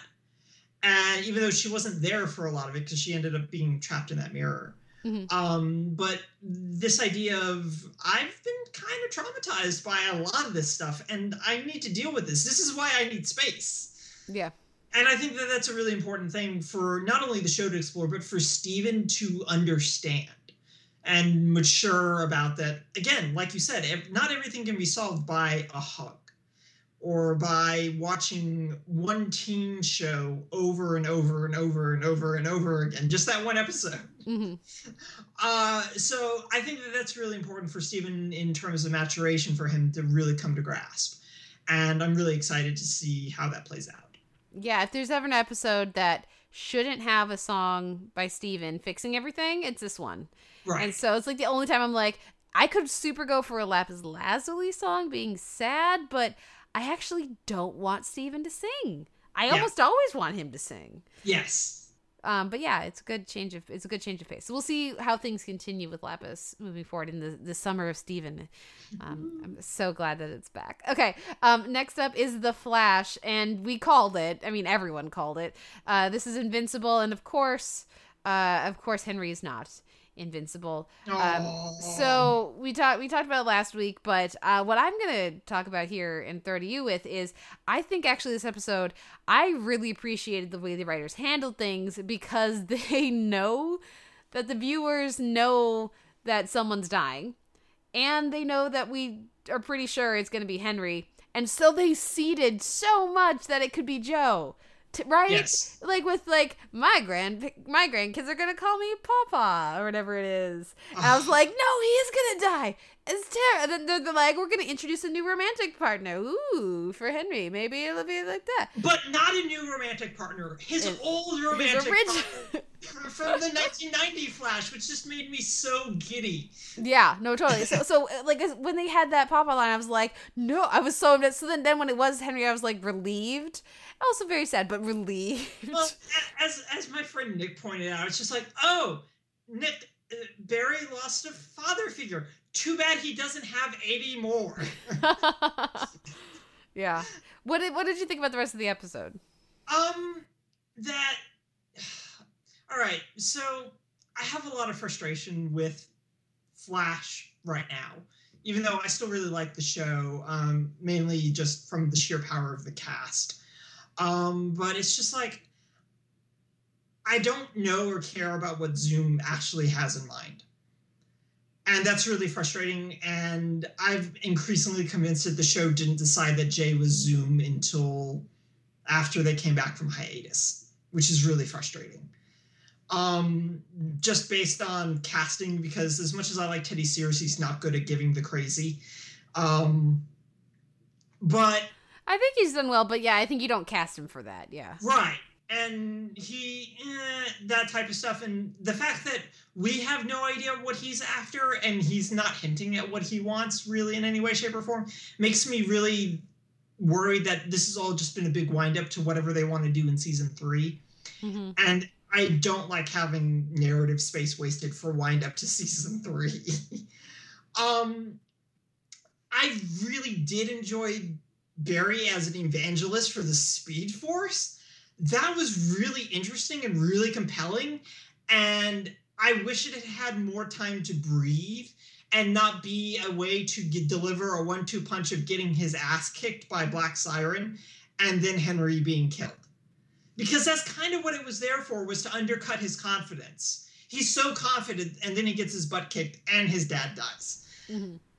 And it was just like, the Speed Force wouldn't let anything bad happen to me. And then it let 2 really bad things happen to him. And that's what it felt like, because it just didn't have enough space to be, guys, no, the Speed Force, it's really looking out for us. And I'm just worried that he's going to take all the wrong lessons from this again. And I need Barry to stop taking wrong lessons and start taking correct lessons from experience and going, oh, right, I can be more than one or the other, because that's Barry's thing right now, is I'm either really mopey and upset, or I'm really, really confident. And I need him to realize that both of those things can go hand in hand and not happen separate from one another. Iris's point about fear being a really good thing sometimes. Yeah, more good writing for Iris, right? Yes, right? She's so good right now. She's so good right now. Yeah, I'm really hoping that awareness of the Speed Force continues, because I loved how much that shaped him. Like, he had a huge experience, and a lesser show would have had him come back and be like, yay, I'm more confident now, and that was it. But everybody was remarking about how he just felt like a different person, and again, he should, because right, he based... Kudos to Grant Gustin for really making it clear, too. Yeah. Like, he basically, like, found out the closest to, like, yeah, there is a god, or like there are larger, and I've talked to her. yeah larger forces in the universe. Like, that should completely change. It's not just like a quirk of science that you got this thing happened. It's that, but it's also there's this consciousness that comes with that. Like, that should completely change your perspective on life and on the meaning of life and on your role within the cosmos. So I'm really hoping that sticks around in some form. Like a tempered, okay, the Speed Force wants me to win, but it's not holding my hand. It's not predestination. It's not running me through the sand. Yeah, it's not like... There's still 2 footprints, guys. 2 pairs of footprints happening here. Yeah, exactly. I haven't gotten the Mario star. It's like, yeah. So I actually really like that stuff. I thought Katie Cassidy was so great as Black Siren. She's so much more fun on this show. It was just like, can we get like Earth 3? She does evil. She's always done evil kind of better than she's done anything else. Or just when she gets to be campier or more silly and just doesn't have angst and burden laid upon her, which, is not... And again, it's just a thing where characters, like, same thing with Felicity. Characters come over to Flash, and I'm like, oh, I like you so much better in this font, than how you are on your original show. So that was a lot of fun, I thought. And also in that vein, the Reverb and Killer Frost or whatever. Where did they find that wig so perfectly, so quickly? Well, I mean, it's not like it's the least, like, it's not like it's the most original wig ever, I feel like you could go to pretty much any Halloween store and find something like that. But no, I thought that really did work so well. And you could see Cisco like kind of channeling, what would an evil villain say right now? Right. These Earth 2 people seem like they really just eat that up. They have different movies over there, so they won't tell. They're all still watching like 1950s space serials. Apparently. I feel like he was just channeling Syndrome, right? Yeah. The whole time, which felt really good for the character. So actually I like this episode a lot more than I think a lot of other people did, because I was on board with pretty much all of it. The last thing is, next week is the finale, right? Next week is the finale, yes. Yeah. I also really like the stuff that they were giving, like the PTSD storyline for Caitlin. I just don't like how quickly they solved it. Yes! And we know, because like clearly what we know is right. So we've decided that Ronnie is the man in the mask. So like that's going to be like, they tore her down all this stuff, and then she's going to get Ronnie back in the finale is what I'm assuming. I kind of hope so, because I mentioned this in my review, but I'm just kind of really tired of this show putting Caitlin through the ringer and then making her all better in an episode. Yeah, no, I agree with that. But the thing with the Man in the Mask stuff is I'm very frustrated. I was gonna say a little, but I'm very frustrated with the way that this season has like kept going back to that. Like our characters keep forgetting that there's this guy being held prisoner in a mask. Like, if Zoom is holding them prisoner, probably you should let them out, right? Shouldn't they care about this? They were bending over backwards to save Jesse, and like the only other people you've seen him take prisoner have all been good people and Killer Frost after she helped you. So why are you conveniently forgetting that there's this other guy you should probably be saving? Because we needed to save it for the finale, because it's probably really important to season 3, Kate, and it's just been a big wind up to season 3. Well, yeah, there's that. Any final thoughts on this episode of The Flash? No, because we actually addressed the final thought I had, which was Caitlin's PTSD was good, but then resolved by the fact that she decided to be a supervillain. Yeah, that she cosplayed. Cosplayed. It all felt better afterwards, and I'm really tired of that, and I need Caitlin to continue to be shown to have issues, because they've done this really consistently for her. Mm-hmm. This season. It was like, oh, Ronnie's dead, time skip. I'm kind of okay with it now. I'm just going to go back to work at Star Labs. Oh, Jay turned out to be a supervillain. I'm kind of okay with it now. I got kidnapped. I'm kind of okay with it now. Fair enough. I would really like to see her get a meaty arc for season 3, yeah.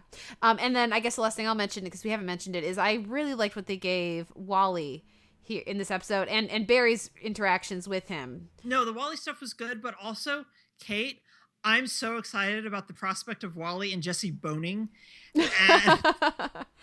And also, but at the same time, I'm really worried if they have a kid, what frequency he's going to vibrate at. There's that. Because I'm worried about if that's like a genetic thing, or how does that work exactly? And yeah, that kid's gonna have like migraines all of its life. But she's so into him, and I love it. Yeah, no, that's pretty great. Well, because Wally's great. They've done Wally a really good job with this character, and making him so self-aware in this episode of like, I got to do something because people keep saving me. Yeah, but at the same time, there's no reason not to tell him now. Well, he knows. Didn't he see Barry zoom off? No, he saw Flash zoom off. But Barry was there, and then for dinner. I looked down at like that second when it happened. I looked up and I did too because I was writing notes. I was like, oh my god, WTF. Yeah. So no, I would assume. Well, no, maybe he does know now, but hopefully he knows now because it's just getting kind of old at this point. Well, otherwise it'd be like, how could it be anybody else? So first he kidnaps you, and you know that Flash is buddies with Joe, and then came to your house and put a big hole in it. Well, and then it's like, in Barry's father. Why would he take Barry's father? That doesn't make any sense. If it's like, he'd have to be quite the not the sharpest crayon in the box, I guess, to not make the connection to Barry. So yeah, and we know he's a sharp crayon. We do know he's a sharp crayon. He did very well on that project with the car thing, right? That's something. Yeah, it's a thing. Here we go. Was a thing. Yes. That was indeed a thing. Well, we should move on to our next episode, and that is the Legends of Tomorrow finale. Legendary.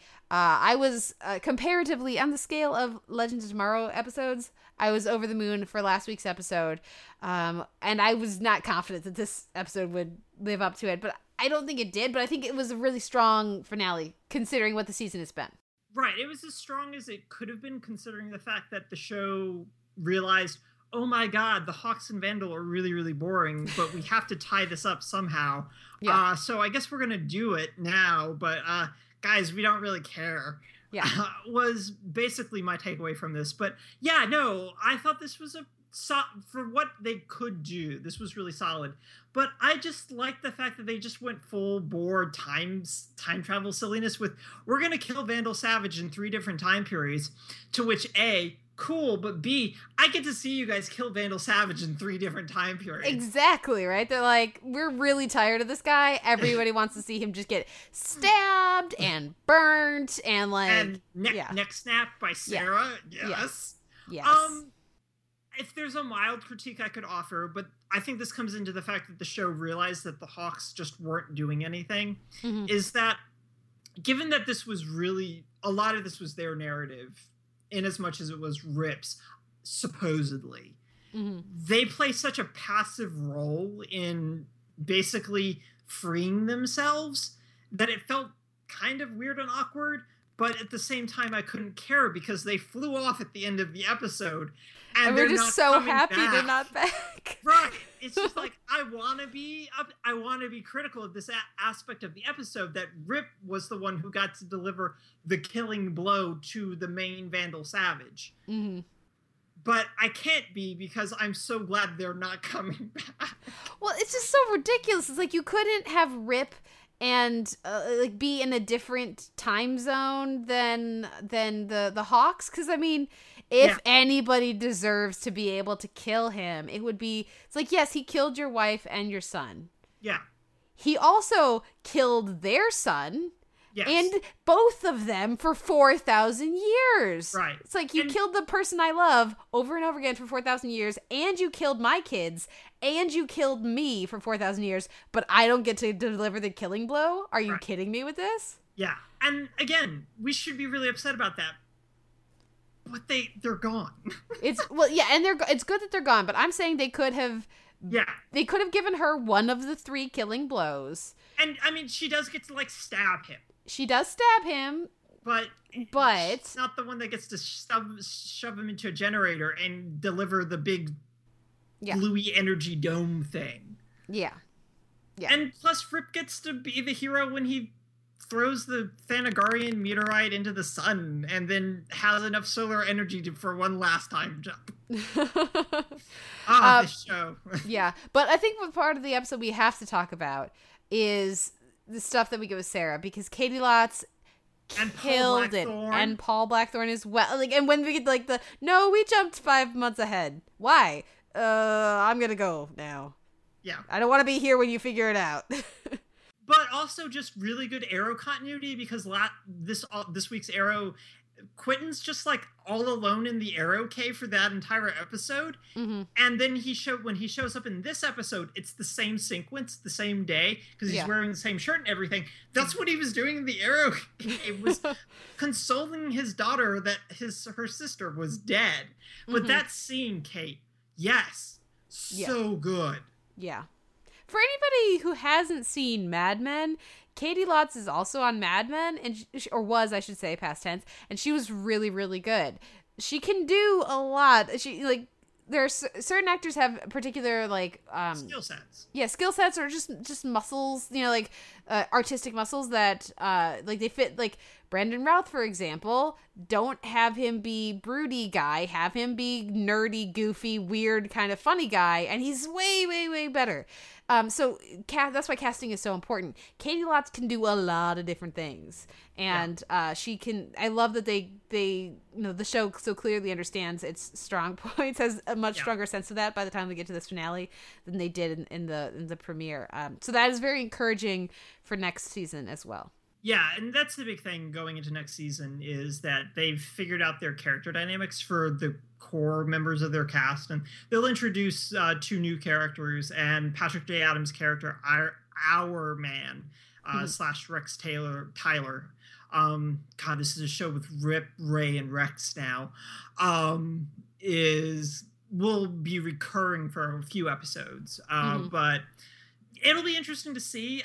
I'm just excited that they figured out character dynamics. Like the fact that they realized, you know what? Dominic Purcell and Brandon Routh. Yeah. Let's get do these that. 2. Yeah. Let's do that. And it's just like Ray as a wheelman. Yes. As an adorable, hi, how's it going? Over stealing things. I'd really rather we didn't. Yeah, no, it's really good. And it's just like the show really figured out, oh, right, we can be character dynamics of really good things, because that's why people tune into Team Up. That's why people read Team Up comic books. Isn't for the weird plots. It's to see Batman and Superman argue and Wonder Woman just roll her eyes. And just, that's what we come to Team Up narratives for, is the character dynamics. And the show took forever to figure that out. Yeah. But they did eventually. So I'm actually I was super on board with your review over at TV.com. I'm much more interested in season 2 now than I was even 3 weeks ago. Yes. And like I said, I don't know if we're going to be doing coverage, but like 4 weeks ago, I would have been like, I'm not coming back to this because I don't have anything to say. But now I'm just like, I kind of want to come back to this. And it's coming back in the fall, which really surprised me. I figured it was going to be a spring, but it's coming back immediately in the fall. But that makes sense because CW's already going. We're going to do a 4-part crossover event with all 4 of these shows now, guys. Get ready. And you know what it needs to be. We all know what it needs to be. Kelly's been tweeting about it. It needs to be the Music Meister. Yes. No, it does need to be the Music Meister. It's not going to be the Music Meister. No, it's not. There's a 0% chance. But it needs to be. Yeah, I need all the singing, even though I don't know if anyone in Arrow can sing.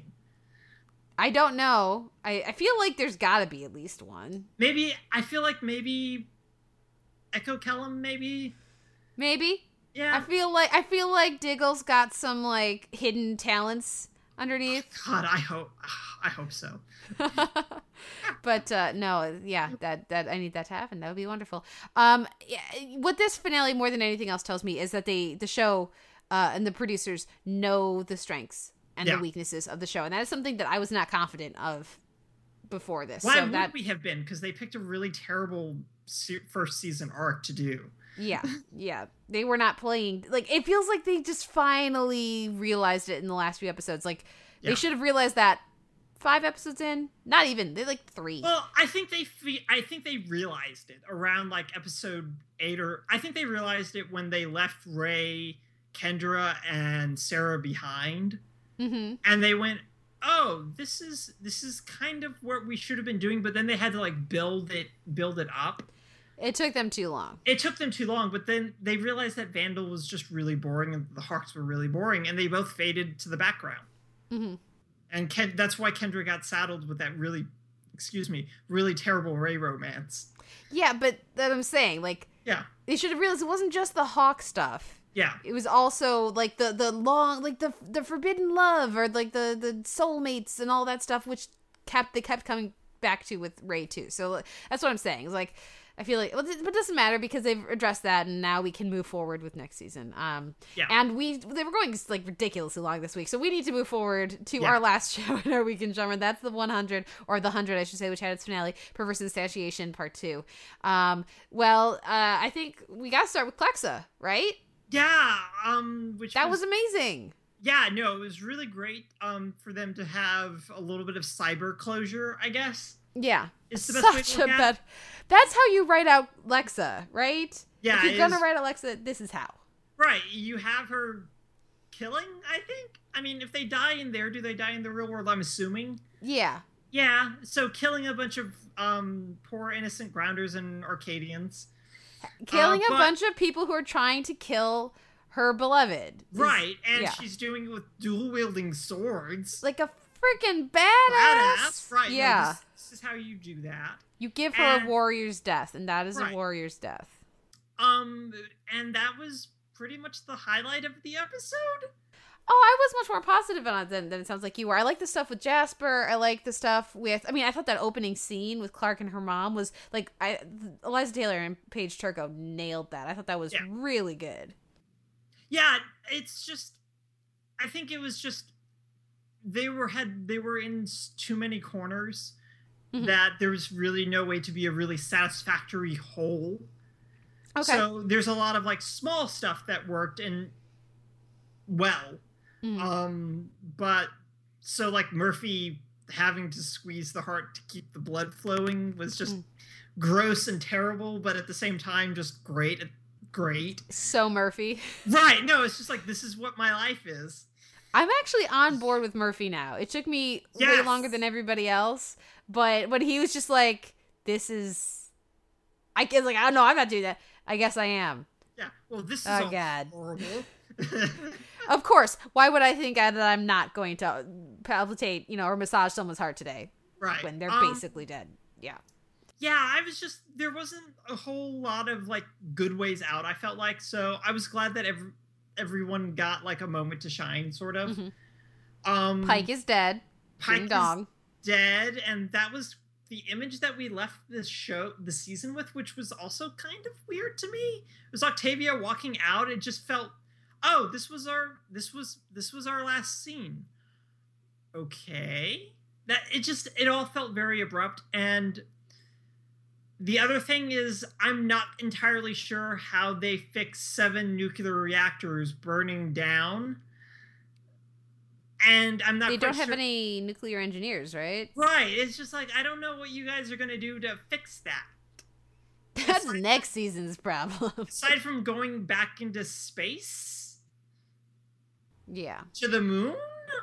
I don't know what you're going to do unless that was all some sort of weird commander worthiness test. Yeah, I don't know. But I do think that, I'm not saying I trust these writers because I clearly don't. Right. And no one should. But that's something I think that most shows can phlebotom their way out of that with a summer to think about it.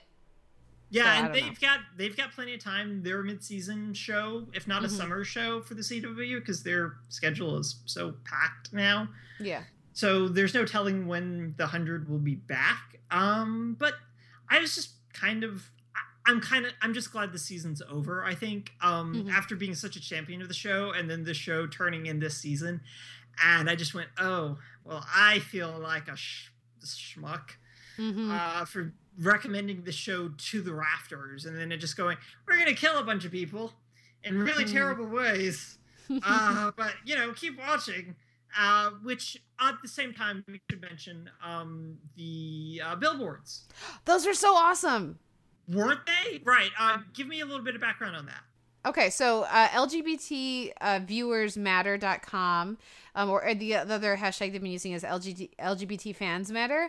But if you go to that website, it was a movement really inspired by Lex's death and the treatment of that character by the writers and the all of that furor a lot of that got channeled into this website and this idea. So what they did is they've been raising money and to raise awareness about the issue of representation on television, and they've put up 3 billboards in LA. There's apparently one that's going to go up in Santa Monica like next week as well, in conjunction with these 3 went up in conjunction with the finale of the 100. And so one of them is LGBTQ lives, like characters matter, like something like that. And then they had there's more than 100 ways to avoid a trope. And then they had 40%. The stat one I think was like my favorite. Yes, the stat one was like 40% of LGBTQ characters on TV in 2016 have already been killed. Yes, that was it. And it's just like, yikes type of thing. Yeah. Look at 40%. So anyways, if people are curious, then go to the website to get more information about it. But I just think it's so great that it's now like several months later. It's coming up on 3 months later, and this movement, this fan campaign has not died down. They've raised over $120,000, $125, I think, more than that for the Trevor Project. $127,000. Yeah. Yeah, and they're not shutting up about it, and that's wonderful. That's great. Honestly the best thing to come out of this season. Absolutely. By far. I mean, just the sheer amount of activism and directed activism is really, really targeted. Yeah. Targeted. And like there have been conversations about, like you mentioned, putting billboards in other places. So doing one in Vancouver, obviously, since a number of the genre shows film in Vancouver. Yeah. I know that I think Atlanta was mentioned, obviously, because Atlanta is a big television hub now for production because of taxes. Yeah. And so it's very, very great, and by far and away the best thing to come out of this season. Yeah. So way to go, Clexa fans, way to go. That whole everybody involved with it. I think that's wonderful, and I look forward to seeing the next one, because like they were also super pretty, like super well designed, and they were done for free, which is the other really great thing. Nice. Someone within the movement donated their time as a professional designer to design these billboards, and they just look fantastic. Yeah. The paint one is like visually my favorite. Super cool. Anyways, absolutely fantastic. At least something positive, something constructive coming out of that, and I think that's great. Well, are you going to watch The 100 next year? Yes. Yeah. Yeah. Just to see if they can fix it, basically. And okay. How much of what they got and heard and listened, and if they end up taking any of that to heart in any way, because again, it's a very awkward situation in which they don't have to, because obviously this is their story, they're going to tell it how they want to, but I'll be really, really curious more than anything, even if they're not going to fix anything. I'm super curious about what the producer show fan interaction is going to be in the lead up to season 4. I know that I want to be in that room at Comic-Con. Yeah. No, it's just the social media presence that they're going to do, what they're going to do to promote and reach out to the fan base, if they're going to do it at all. My guess is that they're not going to do it at all. Just to keep themselves protected, basically. But that's what I'm more curious about than if they take any lessons from issues of representations on their show, as though they should. But it's just how they are going to go forward promoting the show to their specifically to their fan base, not to a general audience. Yeah.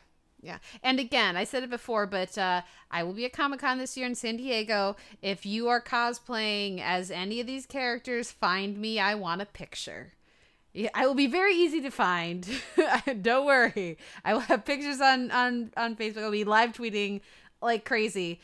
But yeah, I look forward to interacting with as many of the 100 fans as I can. I will not be there because the idea of going to San Diego Comic-Con scares me to death. All those, just too many people, Kate. It's too many people. Too many. Just too much. Well, what wins your week in genre?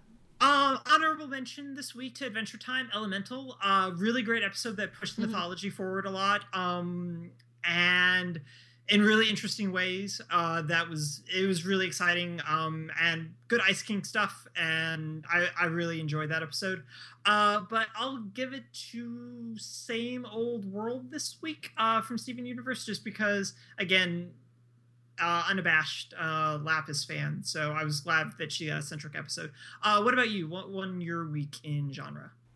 I'm tempted with the 100 because the stuff that I really liked. But I think I'm gonna actually give it to The Flash. Okay. I did like it more than most people seem to have. So we'll see what happens with their finale. I would like to see them stick the landing, but we'll see. So now we'll take a break. The finish line.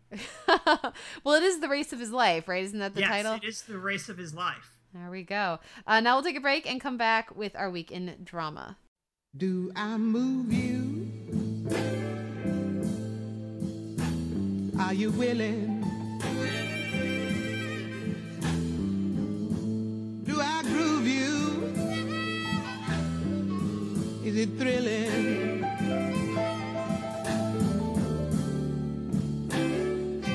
Do I soothe you? Tell the truth now. Do I move you? Are you loose now? The answer better be.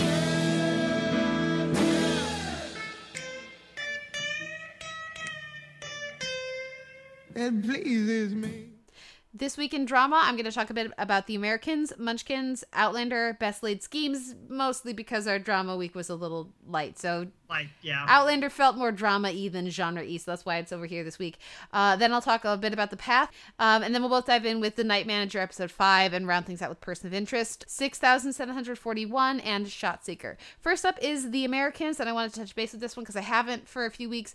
First of all, Holly Taylor, fantastic in this episode. She's been great for the past 2 seasons, but fantastic as Paige. So much great stuff. The idea of, like, when they mentioned that Pastor Ted was going off to Africa, I was like, convenient time for him to die. And then they have him disappear, and I was like, yep. But the way that the show handles that, the way that, like, Philip and Elizabeth have no idea what's going on, and they're confident that it can't be them, it can't be, like, their handlers wouldn't do that, while myself and everyone else watching are like, yeah, they would. They totally would. It's adorable that you think you can predict everything your handlers will decide is good for you. So that was really great, very suspenseful, and the reveal of what actually happened I thought worked very well.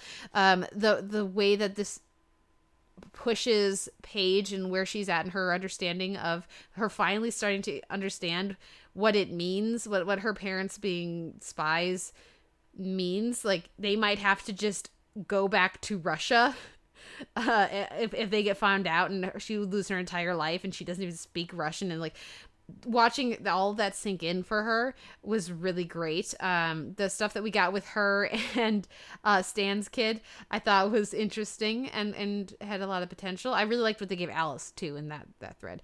What we were getting with I don't care about the stuff with Oleg.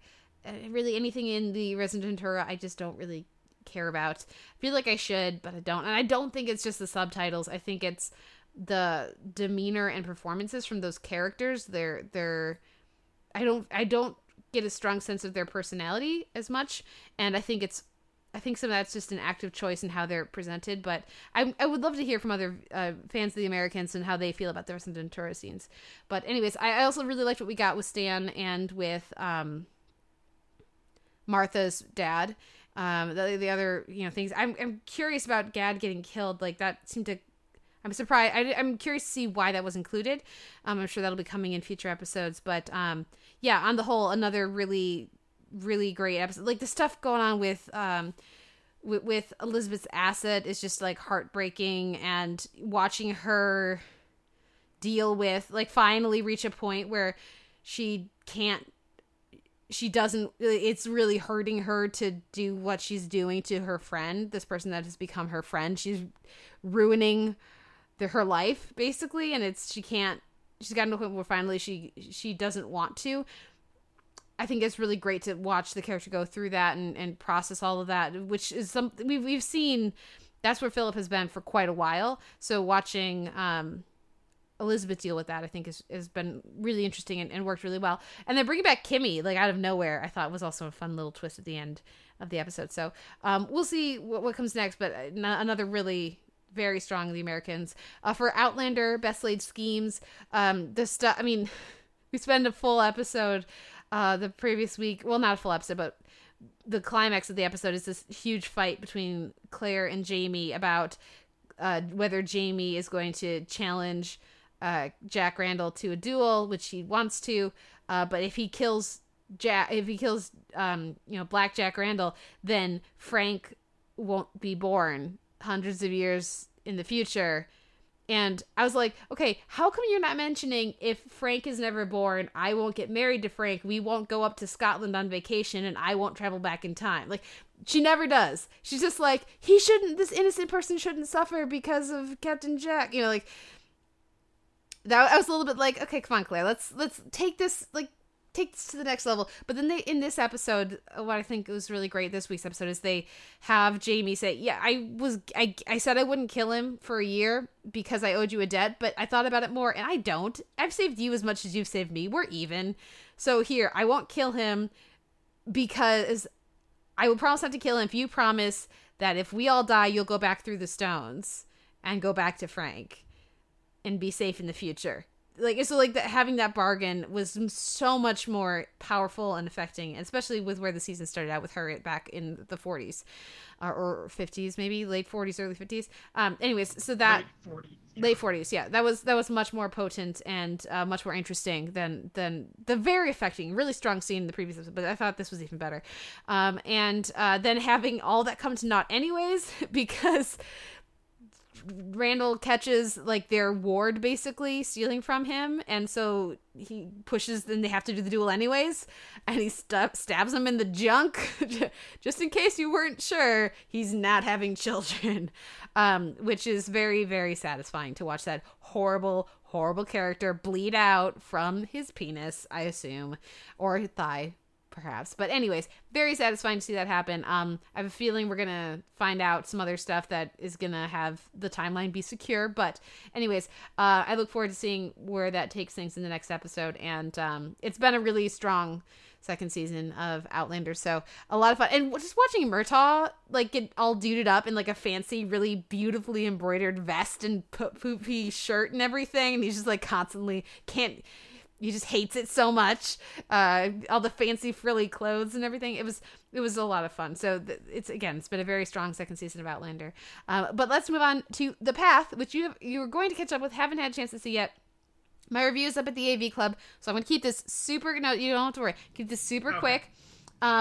I'll just mention that I really loved the score for this episode. It was like the past few weeks have been like solid on, but not as wowed. But I really like to hear a lot of really subtle but really effective scoring, just like a half step here, and all of a sudden the entire meaning of the scene shifts, which is the stuff that I get into. I had to cut out like a solid 300 words of talking about more about the score. Like there's about 300 words of scoring notes in my review at the AV Club, but I had like another 300 that I was like, no, Kate, keep it more balanced. It's not all about.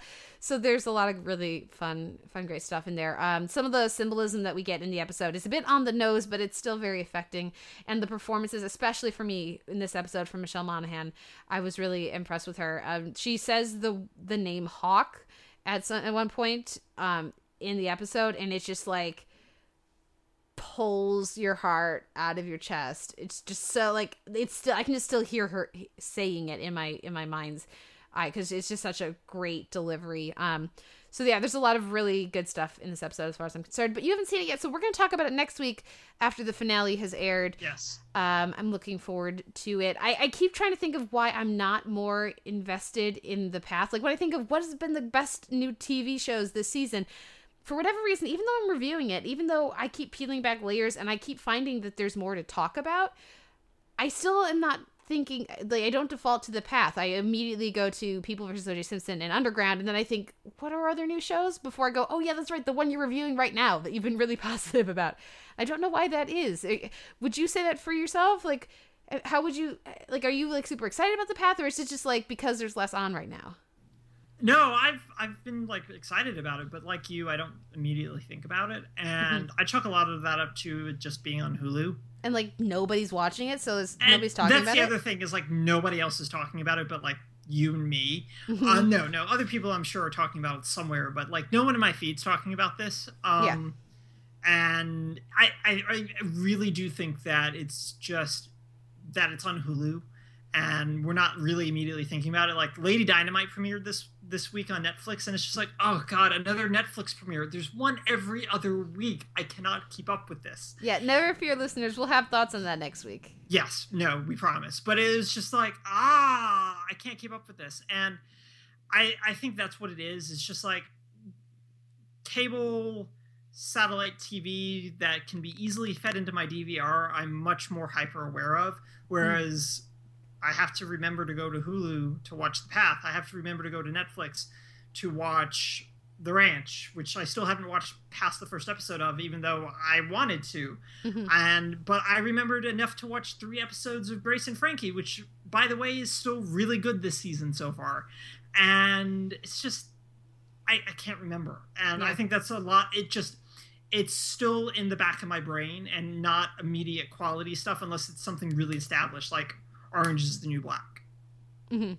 So I think that's what it is. Yeah, we'll have more on The Path next week. But now let's move on to The Night Manager, which also has its finale next week. Yes. But I like episode 5 is where like partway through episode 4, but certainly by the time we get like about a few minutes into episode 5, I was like, oh, I think I finally see what everybody else has been seeing. What was the thing that like tipped it? I was just like way more invested in the Laurie and Hiddleston. I kept trying to think with an M, but Hiddleston scenes. I was like, oh, this intensity that I'm feeling, that's what other people were feeling from the first episode on that I haven't been. But I think because now things are finally coming to a head, that allows, and we have Laurie much more suspicious. That has really cranked up the stakes for me, and so I'm much more invested, and I can't wait to watch the finale. Yes, I'm very excited about the finale as well. One of the big things about this episode in particular was just the sheer showcase of putting on an arms deal show of here's our weapons, here's why they're awesome, and it's just like, this is terrible. And I mean, a lot of it was very much like kind of Iron Man 1-ish, but at the same time, I mean, you've got Laurie just talking and destruction raining down behind him while he's like chomping on like a cigar half the time. And it's so flagrantly not caring about humanity that I just really loved it. And it's a big defining moment for Roper because, I mean, we've seen him like kind of care about his kid, kind of care about his mistress, and care about his business. But I mean, this is like, oh, right, this guy's a fucking arms dealer. And it just was a really stark reminder of that. And it has become increasingly less abstract that he's an arms dealer as the seasons progress, which is, I think, a really interesting way of telling us about Roper. Because, I mean, in the first episode, it's like Roper barely exists in the first episode. And we know him as this guy who's selling weapons that gets the woman killed in the hotel that spurs Hiddleston's character on to do all of this, and then he shows up at the end in the really cold the Swedish it's Swedish, right? Swiss, yes, in the Swiss hotel, and he's just like this charming rich guy with an entourage and a mistress who has no qualms about stripping down to nothing to go get into the tub, and so but each episode he just gets progressively worse. And I really like how they've depicted that. And now we've got this big climax of him selling arms while there's just explosions all around him. Yeah, no, I thought it was a effective scene. It was a spotlight feature scene, and it really, you're like you said, seeing the character in his natural habitat. Right. And I think that is probably a big part of why I'm much more interested than I was earlier in the season. So I'm glad to be seeing what everyone else is seeing or has been seeing, even if I still hold with my less than, or just kind of like, okay, just like enthused, not unenthused, but not overly enthused either. Are you having like disconnect between like Laurie's still on Veep, right? Yes. He actually shows up and has one of the best lines of this episode, actually. Right, and he plays like the nicest man, like the one every human being on the planet likes on Veep, right? Yes, but it's more, he's more canny this season. He's more like he's the one who actually seems to care about things and helping people, and right, you know, like so that stuff, and he is very well liked and very well respected. Yes. Okay, so it's like that. I mean, I know you're like familiar with Laurie and everything, but is it like kind of jarring to go from Veep to watch Night Manager and go, right, no, he's such a good actor, but no, it's not jarring for me at all, because I'm so in Veep, because I'm reviewing it and have been for years now, that it's like I'm just in Veep mode when I'm watching Veep, and so this just is, I don't have any trouble with that. I can see how one would, but I have fortunately not had that trouble. That's good. Yet. Yeah, it's a good thing. It's a good thing. Any thoughts on the Night Manager going into the finale, or shall we move on to Person of Interest, which I know for a lot of people had a really big episode, 6,741. Huge episode. How'd you feel about it? One of the best episodes the show's put out. I think overall, period. Just a real showcase for Sarah Shahi. Period. Like, I mean, it's her episode, and she's had a few episodes throughout the show where it's just been her, but this was just like wall to wall, guns blazing, literally. Just going really huge. And also it's just like, even though it happened inside her head, Kate. Yeah. Shaw and Root are canon. Yep. And it's great. And then it's immediately skeezy, because then you go, oh, Greer and his cronies have probably watched this happen over 6,000 times. Yeah. Yeah, that's not okay. Don't worry. The Shaw and Root fans have watched it way more than that.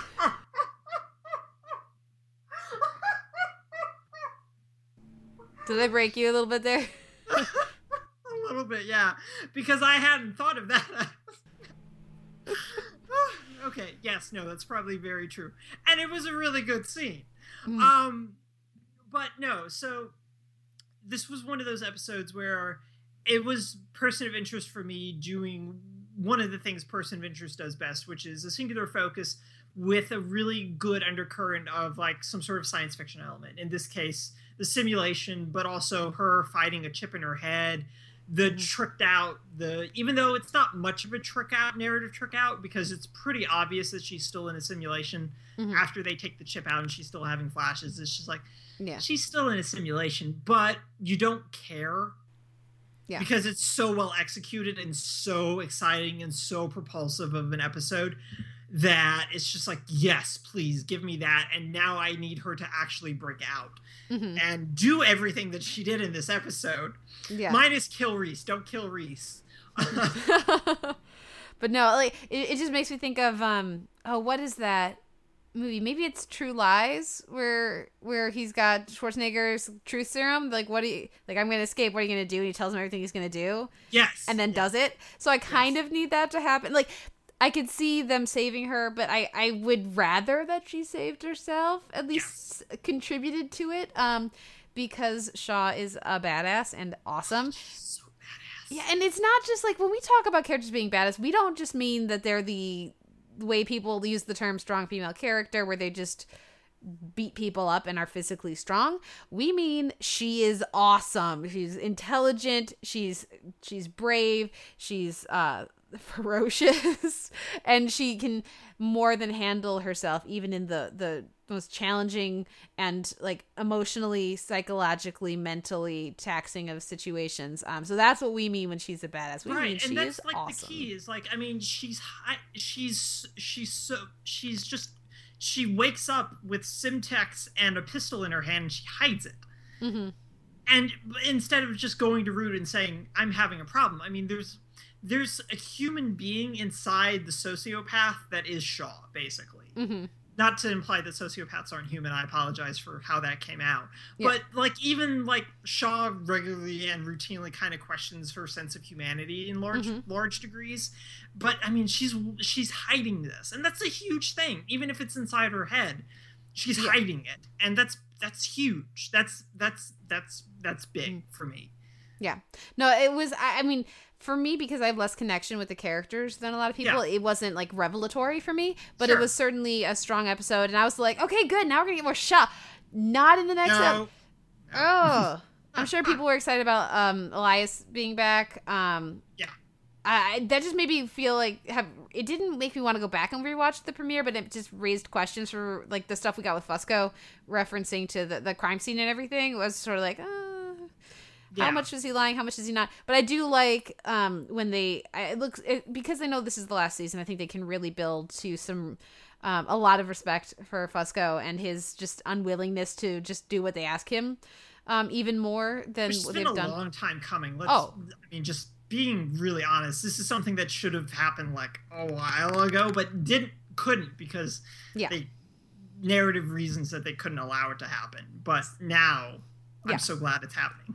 I'm glad it is. I'm glad it is too. And that's so I was enjoying that part of things. The shot seeker stuff made sense and is a good idea. It was a little like you can't help but be a little underwhelming after 6,741. Yes. It didn't benefit from airing the next day, but it was solid. Yeah, no, it's to me, it was a much more solid procedural-centric episode than the one that we got before that was very re-centric about with some of his stuff in the war. As much as I like some of that stuff, it was just like, I don't care about this particular stuff right now. And the case itself wasn't like really, really interesting. Yeah. But this was actually interesting because, I mean, it had threads of Samaritan within it, but it also did the other thing that Person of Interest does really well, which is where a lot of the plot stuff, even the subplots, end up like infringing on things, which has always been one of my favorite things about Person of Interest. As I caught up with it, was watching like the Elias stuff get in the way of, no, we're trying to save the world right now, Elias. We don't have time to deal with you. And Elias is just like, no, you're going to make time. And I always liked how the show incorporated those aspects of itself to make the episode feel really cohesive. Which is something that sometimes procedurals just don't do very well. And Person of Interest generally does a really good job of that. And Shot Seeker's a really good, solid example of that happening. Yeah. Well, what wins your week in drama? It's 6,741. It probably won my week in TV. Oh, wow. Okay. Just because this was by far and away like the most riveting thing I think I watched, and just really exciting. I watched it on like a screener site, but it was still like I couldn't not pause it to do anything else because I was just like, this is great. But what about you? What won your weekend drama this week? Oh, I'm giving it to The Americans. Yeah. Munchkins, yeah. Really good episode. Really challenging positions we're finding our characters in. And only a few more weeks of The Americans tears. But we have another big week of finales next week. Yeah. But now a few show notes at the end of the podcast here. You can find a post for this episode up at theteleverse.org, which is the website for the podcast, where you can also find our entire back history as well. You can email theteleverse at gmail.com. Be like Carl. Send us your thoughts. We would love to share them and give our reactions and everything. You can also find us on Facebook, like the page, start up a conversation there. You can find us in iTunes, where we have an M4A chaptered feed and an MP3 unchaptered feed, and we would appreciate any ratings or reviews you can give us there. Helps other people find the show. We would also appreciate ratings or reviews in Stitcher, which has the podcast as well, and that would also be very, very helpful. I think we still have 0 ratings or reviews, so you could be the first. Think of that excitement. Right? I will give you a total non-prize if you're the first person. Bribing our listeners. With a non-prize. With a non-prize. Look, that's so exciting. You can also find us in Google Play Music. And if there's somewhere else that the podcast should be up in or on, let us know. I will make that happen. I can make that happen, probably. You can also find both of us on Twitter. I'm at the Televerse, and Noel, you are?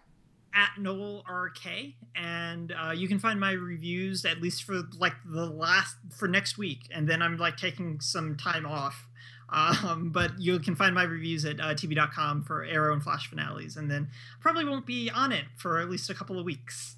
since I'm moving. A much needed break. Yeah, a much needed break after doing 3 shows back to back to back. Oh, God, plus The Good Wife on Sundays. Yeah, no, crazy. Like, wonderful, commendable, but crazy talk there.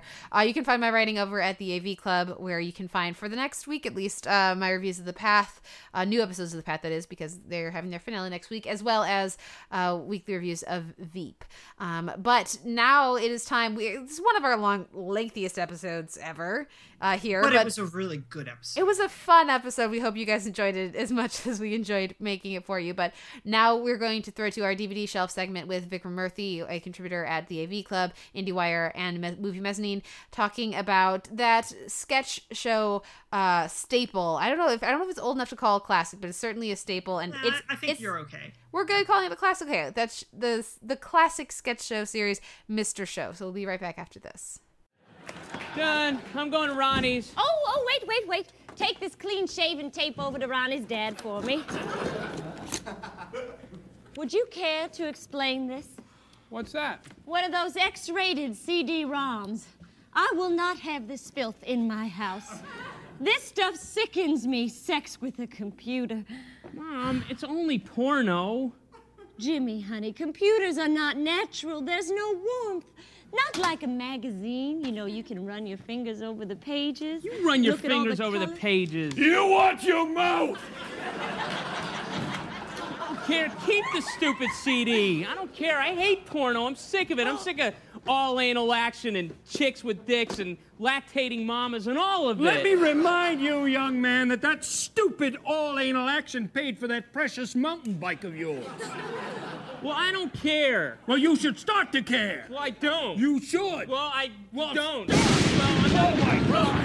Who speaks ill of pornography? Oh, my God. Who are you? Why, I started this shop with just a hole in the side of a tree. Oh, my God. Great-great-great-grandpa. That's right.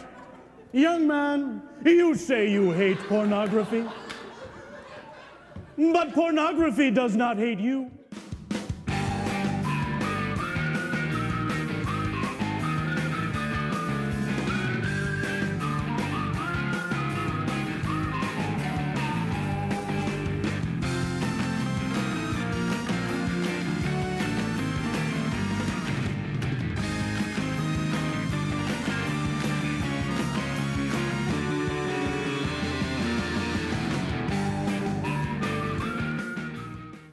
We're back with the Televerse. This is Kate Kolzik, joined as ever by Noel Kirkpatrick. And this week on the DVD shelf, we're adding Noel to our to the Televerse's list of sketch shows in our canon, I guess, of DVD shelves. And I'm looking forward to it because the show we're talking about is one that has been like a glaring omission in my TV watching CB for quite a while. So I'm very excited to be like filling in that gap and helping us. The show is Mr. Show, and to help us with that, a contributor to the AV Club, IndieWire, and Movie Mezzanine, it's Vikram Murthy. Vikram, welcome back.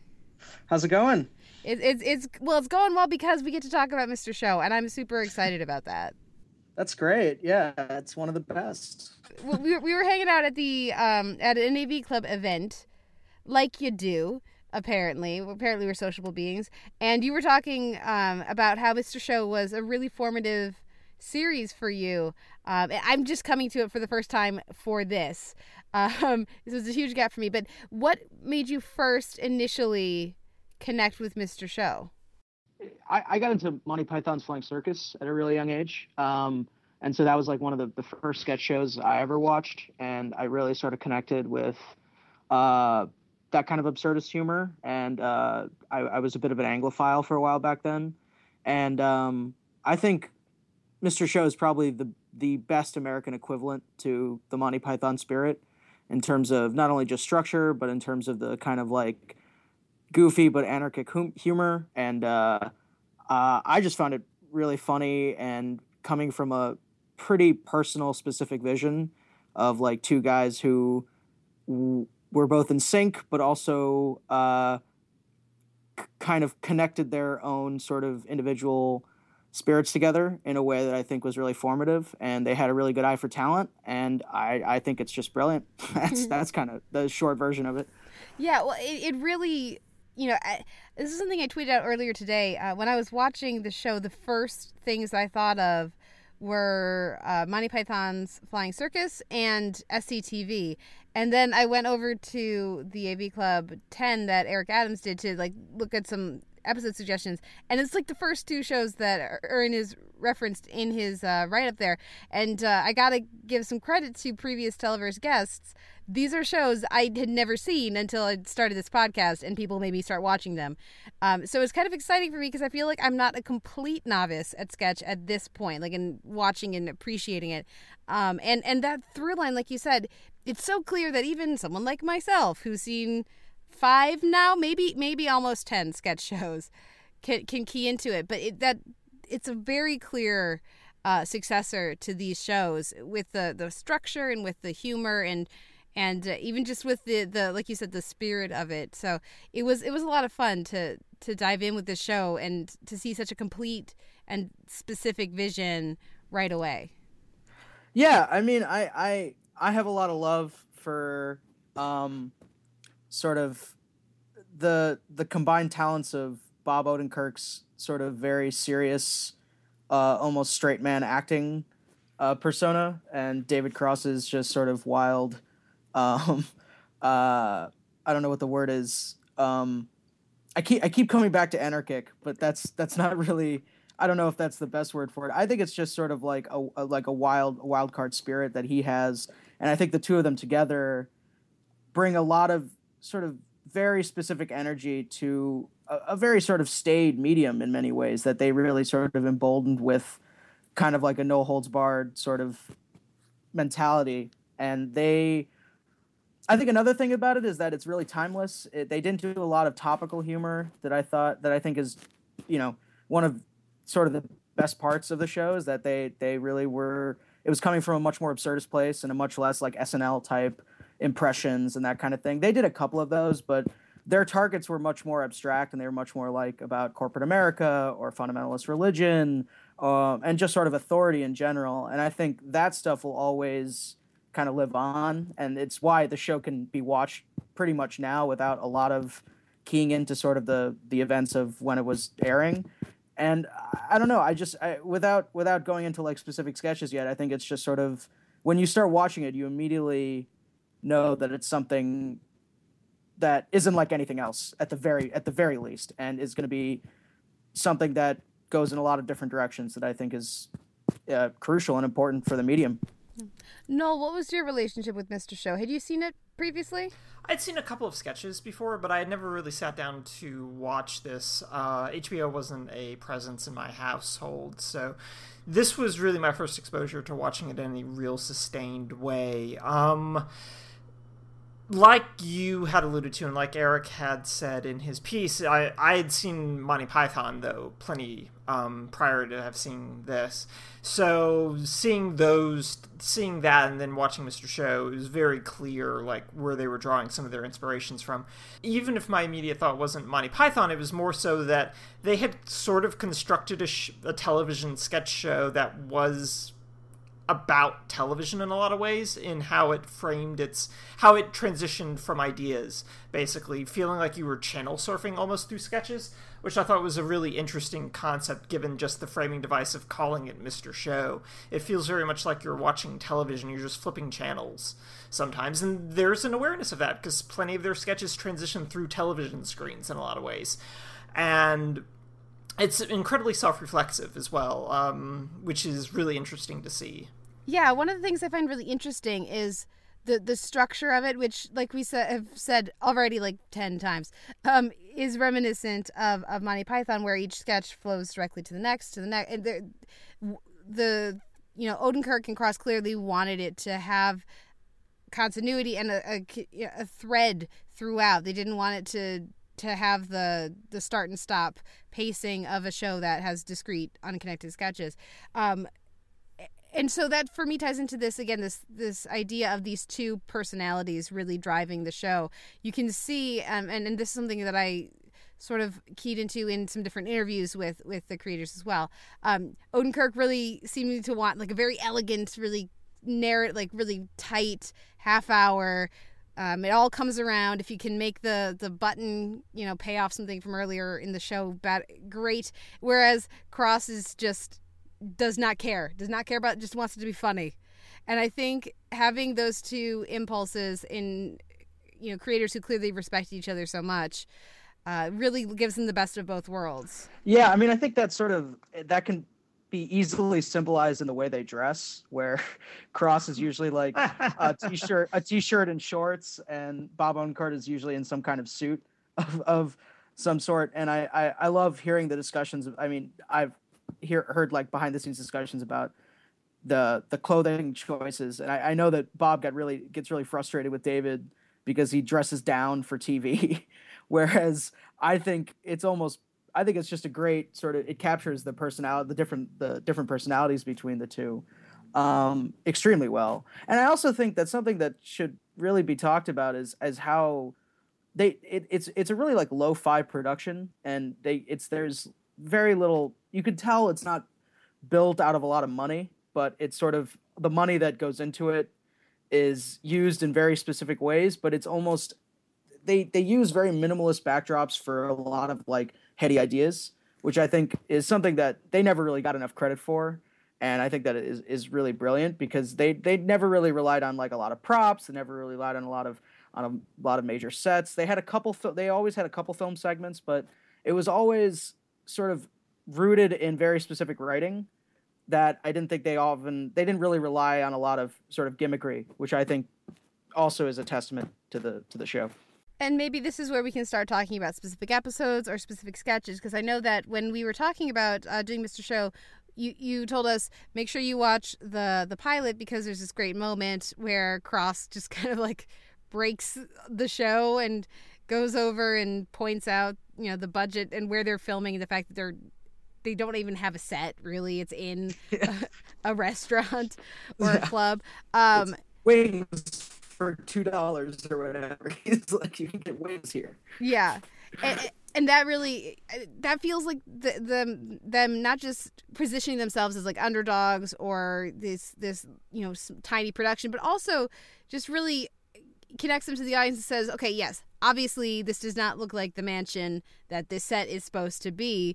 Just go with us because we're going to use our imaginations together. And it really kind of, they take you along on this journey. And thinking of this show and compared to something like Key and Peele, which is a sketch show that I also really enjoy, but it's so much more slick and so much more produced.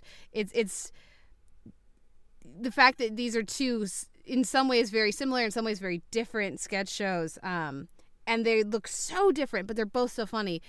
Just shows the versatility, I think, of the medium. As long as it's funny, I don't need it to look, to have fantastic cinematography and really, appropriate sets and costuming. Like the wigs on the show are terrible, and I don't care. There's like, they always have these fat suits that are just like literally like a pillow underneath the shirt, which I think is amazing. Yeah, I what I would say to that is that I think what is sort of really important is about, I think that scene where Cross sort of goes off on HBO and sort of Los Angeles in many ways, that was, at least for me, like when I was first watching the show, a really sort of like eye-opening moment of like, you could tell there was a lot of anger behind that, even if it was sort of like written into the sketch. And I think like there's something really important about how Mr. Show very much thumbs its nose at a lot of sort of broad targets rather than, they're not going after necessarily specific people. I mean, they have like a couple, they really don't like Carrot Top. if you watch enough shows, yeah, they really hate Carrot Top and they hate Pat Robertson. But those are the two that they really sort of only go after. But it's mostly like they have a lot of trouble with authority, and that comes, I think, from more Cross than Odenkirk necessarily. But I think that was sort of the line in the sand moment of like, this is our own thing, and we're gonna like really we're gonna make you go through it with us, which I think is really important. Yeah, and not I don't want to like rain on this particular parade, but it's also like not super particularly new either. I mean, being angry at your benefactor for not giving you enough isn't necessarily new. I mean, Letterman made fun of CBS for how long? And so I think it's rooted in like a tradition of like poking fun at power anywhere, which is what jesters are supposed to do. And I think Cross and Odenkirk very much with Mr. Show see themselves as jesters of their time and their targets that they pick and that sort of thing. So jesters could always get away with like poking at the king, basically. Sure, I wasn't suggesting that it was like original. Right? I know you weren't. I was just saying that I think the way they went about it in not only in the sketches but in just sort of like the it feels very rooted in both. I think at least Cross's personal history, where he sort of came from the South and he sort of came to show business in a really kind of offhand way, where it was like started in stand-up and then it really kind of molded into just being. But I just think that like that bit is sort of like I don't know. I read it as a really like this is sort of what the show's about in many ways. That it's going to be like. It's going to be lo-fi. It's going to be low budget. It's going to be high imagination, but we're gonna try and piss some people off. But we're also gonna have fun too. Sure. And I think that comes through. I mean, like you said, they pick very specific target ideas, which I think matters a lot. So I was going back through the episodes I had watched and trying to remember some like particular segments. One of the things with the show is that, for me anyway, based on having watched a lot of it back to back. Some of it just kind of ended up blending together a lot, which I think is kind of appropriate. Again, going back to this, the show as a metaphor for TV is I just watched a lot of it all at once, and it kind of just flowed together. But, I mean, you think about something like A Talking Junkie, which is the season 2 second episode, was like one of the big episodes that kind of just stuck in my brain because a lot of those transitions within the episode are really funny, but they're picking really specific targets of that episode, from the mom and pop porn shop, which I think is probably my favorite sketch that I watched because it's just really funny. But then it kept connecting back to this idea of a cultural appropriation with Rap the Musical, Video Soul, and then the Homage Awards, which was just really great as well. So they were picking really specific targets, but I liked the show better when those targets kind of were unified, which I think maybe explains why I would side more with Odenkirk's sensibilities than with Cross's necessarily, because I like my thematic unity even in anarchist comedy. Absolutely.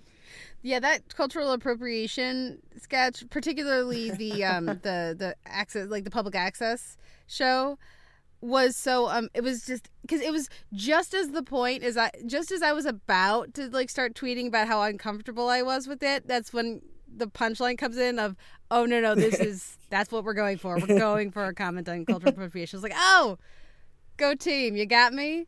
It was really fun. But yeah, what I appreciate is that they'll have episodes like this with this theme. They'll have fun, really, you know, like we said, poking at power and making fun of institutions. Yeah. And then they'll have an Amadeus parody with John Philip Sousa, which was one of my favorite things I watched. There's so much music on this show, and it seems like that should not fit with either of their personas. Certainly not with Cross's like more off the cuff and we just keep saying anarchic, but like his like more angry persona, and certainly not with like business suit Odenkirk. But there's so much goofy, just ridiculous goofy music throughout the show, and I've really enjoyed it. Again, especially that Amadeus sketch. I don't know if you guys saw the Ronnie Dobbs musical sketch with where Odenkirk plays like the British sort of a camera operator, and he makes like Cops the musical with Ronnie Dobbs. Yeah. So, I mean, I think what I really like about that is that I know just from like reading about the show, they always try to get both Cross and Odenkirk to sing, because Cross has a musical theater background, and so he can like sing really well, whereas Odenkirk cannot sing at all, and he has like a really bad voice. and they always try to whenever they have like a musical sequence, they always try to get both of them to sing to embarrass Odenkirk and to embolden Cross. But I think like that Dobbs sketch where it's sort of like they go through the cops and then they go through Ronnie's wife, and then they cut to David Cross as Ronnie Dobbs, and he sort of like belts out this like overly sort of this like beautiful song about like basically being like a redneck. And I don't know, I think that was just one of those moments where like, oh, these guys have a lot of things in their back pocket and they could just sort of pull them out at will. And one of them is that there is at least 3 to 4 like classic musical sketches in the run that I think are brilliant. They have a Jesus Christ Superstar parody at one point that I think that's like weird and bizarre, and it goes on for a little while. It goes on for like 10 minutes. It's a crazy sketch that like it dips and then rises, and Jack Black's in it for a while. Yes. It's that one's great, I think. But yeah, they had like really good, and they committed to like the musical structure. They always had like almost like a 3-act musical structure every time they did a musical sketch, which I think was like really brilliant. And I think that also goes into the fact that they had like a lot of respect for traditional sketch structure in many ways. That there was always like beginning, middle, and end. There was always set up punchline, that even when it was sort of going off the rails and going in these many directions, it would always sort of like tie in, not only thematically, but also just like structurally. And that's where, Noel, your point about Odenkirk's sort of unifying presence, I mean, this show doesn't work without him. Like it literally doesn't, because they need sort of like a almost like a he's sort of the box that keeps everything in line, whereas that allows all the marbles to go flying within the box. That's a terrible analogy, but no, it's fair, because I mean he ends up playing a lot of like the authority figures on the show anyway, so I think that works. He's also the best actor in the show by far. Well, that's also something else we should probably talk about, is that they have a really nice troupe of comedians as well that support them, including like Tom Kenny, who everyone knows basically from SpongeBob, but also Adventure Time as well recently. But also Jill Talley and John Ennis and Jay Johnston are all regulars, as well as a number of other comedians that people go, oh, hey, they're really famous now. So they had a really strong support cast of folks from the LA comedy scene that came in to play with them, and always did a really solid job. Oh, it has one of the best casts. I mean, they have also Paula Tompkins and Scott Aukerman and Dino Stamatopoulos, all of those guys who later went on to, do crazy great things. They all were sort of very integral to the again, just the spirit of the show. I think that what was great was they sort of got this team that was all on the same page, but all had different types of talents. And it wasn't like, I keep going back to SNL, but it's almost like, I feel like the show's in many ways a response to SNL. Just a lot. They were like, in sort of the way they were doing things, they were like, this is what we're not going to do. And one thing that SNL always had was they always had like a player that was trying to be himself or herself, and they would stand out, like the Eddie Murphy, where like whenever Eddie Murphy's in a sketch, it's Eddie Murphy in that sketch, regardless of who he's playing. But with Mr. Show, it was a very cohesive unit, with the exception of like Bob and David, who were the stars. Everyone else, even when they stood out, were a part of a team. And I think that's really important just to like the show and also the individual sketches. You can tell they have very strong opinions about comedy and what it should be. They do. And which shows are and comedians are wrong and frankly offensive to them. And I think a great example of that is the episode where Odenkirk takes the day off and Tom Kenny's in there as this other character who's super broad and doing a lot of crowd work and wearing a bright Hawaiian shirt, which just offends their sensibilities entirely. It becomes an entire thread about excellence versus mediocrity. Yep.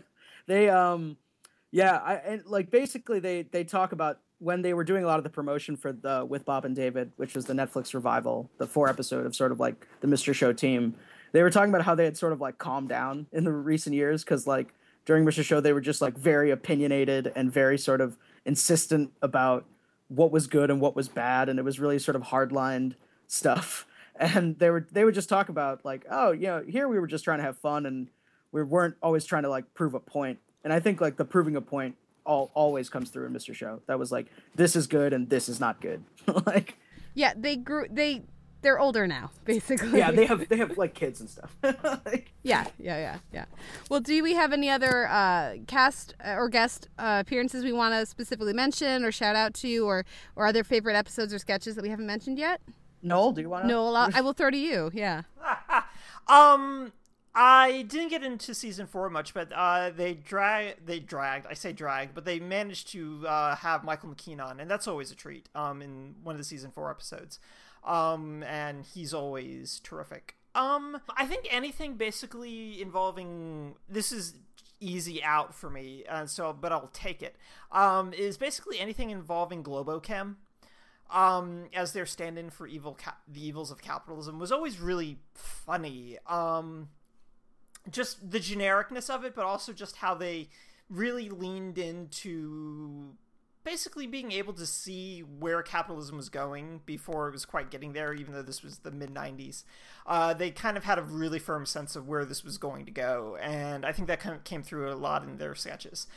So yeah, I'll go with the Globochem recurring bits, and how it was just kind of a constant presence and an easy stand-in for capitalism. Yeah, I'll point out a couple things. I'll say that I always think that Jay Johnston, is the sort of always the scene stealer in many ways, just because of how hard he commits to every sketch he's in. He just like commits to the character where you can almost see it, and the fact that you can see the commitment on his face is often the funniest part, if that makes any sense. Because he'll like commit to being like a robber. A guy like, no, I mean, there's a great sketch where they go basically to visit the ratings man, and he's also Santa Claus, and yes, it's just brilliant. And like they're sitting on Santa's lap, and Santa basically tells them that there's a guy in the closet with a gun to his head making him be Santa, and the guy is Jay Johnston, and he just has this like 30s like gangster accent where he's like, "You're pretty smart, see?" And he does this whole like bit that's just absurd to the point of like over absurd, like the sketch. And I mean, I think he's great in pretty much every bit in Mr. Show. John Ennis is a close second, and but Jay Johnston, he's not in enough stuff as far as I'm concerned. But as sketches go, I would say the pre-taped call-in show I think is one of the best sketches I've ever seen, which is David Cross plays like a Larry King type, where he has a call-in show, but it's taped the night before. So what, like, basically he's doing, whenever he's talking about one topic, the topic that the audience sees is the one from the night before. So everyone gets really confused. And it's just, you watch David Cross get angrier and angrier over a span of like 3.5 minutes, because no one in the audience understands the premise of the show that is flawed. And if you haven't seen that, I highly recommend it. Yeah, that's the one that comes to mind. Also, one that is just kind of like really silly is the mustard mayonnaise. And I don't know if you saw that, mayonnaise mustard. And it's just like this bit about how this, I think it may be Globochem, I could be wrong, but they invented this product that's just mustard and mayonnaise in a jar. And then they have like an ad for it. And then they show another ad, which is like the competing for mustard mayonnaise, which is mayo ustardaise. And then there's another one that's just, if I get it right, mustard mayo ustardaise. And it's just, I would check both those out. Those are two of my favorites off the top of my head. I'm going to give them some credit, some love for their really excellent recurring use of Hitler. Yeah. Which they do so much better than I can think of other shows doing. The cloned Hitlers, of course, but even just other, like, every now and again they'll just like pull out a Nazi, and at least all the ones that I saw worked really well. That it feels odd to be like, and the award for best use of Hitler goes to Mr. Show, but I feel like I have to give them credit for it, because that should not have worked as often as it did. But I gotta give them props. Yeah. I also, as far as the cast, I always love when Marilyn Rice Cub shows up in funny things because so many people just know her from 24 that I think a lot of people forget that she's a comedian. She's fantastic. She's really good. So when I was watching season 1 episodes and she would pop up, I was like, Marilyn Rice Cub, awesome. Oh yeah, no, she's absolutely great. She was I think another sketch that she sort of pops in at the end, but I think is another one that kind of blew my mind the first time I saw it was I don't know the name of it, but it's the one where the third wheel. I think it's called the third wheel sketch, where it's like two people on it's like a honeymoon cruise. Honeymoon cruise, yeah, where they sort of bring his best friend along, and he just bothers the hell out of them. But it's best known for sort of David Cross breaking into this sort of really intense song about third wheel. And he eventually just like enters the crowd and there's a gospel choir behind him. And it's this like really I just like, to me, that was again, just sort of like breaking, like fourth wall breaking, but also just showing like the really sort of the talents in the back pocket that don't always come out. Like the fact that David Cross is a really good singer and you would just not know that by looking at him. And yeah, I think that's another one that really comes to mind. Absolutely. Yeah. And you've said it, but I haven't. David Cross is a really good singer. Oh no, he is. He's crazy good. When he started singing in one of the first sketches that I saw, I was like, oh wait, he actually can hold a tune. Oh yeah, his timbre is really nice. Good vibrato. It's like as it goes, like, oh, he can actually like legit sing, which of course then for me adds fun to. Like one of the first episodes I saw was the one that had the just like a quick cutaway to like a barbershop quartet, which of course made me think of News Radio and their guest appearance there as part of Dave Foley's barbershop quartet. But anyways, you mentioned earlier, Vikram, that there are 4 or 5 like all-time great musical sketches in the show, or like really very strong musical sketches. There's only 30 episodes of Mr. Show. That's a really high ratio. Yeah, I mean, like I think they have very few duds. I will say for a sketch show that's for a medium that's almost built on hit or miss. Like they have very few misses as far as I'm concerned. I mean, there's a couple sketches that overstay their welcome a little bit, and there's some that maybe go a little too off the rails in terms of just silliness, but they're sort of really grounded even when they go sort of crazy. And I think that the just sort of like what's kind of helped the series over the years is the fact that you can sort of revisit any episode and it's going to be pretty good. And also that there's not that many. Yeah. That desire for thematic or thematic unity, or just again to have the flow as the episode went along, I think might contribute to that. The fact that it is, for at least for me, is one of the more consistent sketch shows that I've seen. And there were certainly sketches for me that did not. I was like when they the guy needs change for $1, so the guy goes to his boss and his boss and his boss. Yeah. Yeah. See, I was just like, oh, are we gonna? Yes, we're gonna do this for 5 minutes. Okay. That one was not funny to me, but I will give them that because most of the time when they're committing to a sketch like that, it's one that I'm super on board with. So even if there's one every now and again that doesn't hit, I think, like you said, on a whole, it has a really high hit to miss ratio. And I look forward to catching up with. I watched quite a few, but I wasn't able to watch all of the episodes. So I look forward to filling in the gaps. How this dare is definitely you, a show I'm gonna go back and watch the rest of them. Do we have any final thoughts on Mr. Show, Noel? No. I appreciate Vikram coming on and making us watch this. It was a delight. Thank you. Yeah, no, I would just I guess my final thought is anything that I say is going to be less relevant than you actually watching the show. So if for anyone listening who hasn't seen it, it's now on HBO Go, I think, and HBO Now. In a different episode order. Is it I don't really? know why. Oh, yeah, it's really super weird. Yeah, I don't know why, but it's great because I have the crappy DVD set that I got for $8 on eBay that came ripped. It was just like a disaster. But now that it's online, I would 100% check it out. And yeah, I mean, I think it's a lot of fun, and you get to see a lot of people that I think everyone who's into comedy knows now, but when they're younger and they have fresher faces, less burdened by hardship and age. Yeah, I think it's a lot of fun, and I guarantee you'll have some laughs. Yeah, well, and go go watch it to see, I would recommend people, especially anybody who's like viewed along with us on the DVD shelf. So if you've watched some Monty Python, if you've watched some SCTV, if you watched some Ben Stiller show, and so these other, predecessors to this one, I think you can really see how they're, taking inspiration from these previous shows and developing the work they did on Ben Stiller, because of course Odenkirk and Cross both wrote for the Ben Stiller show.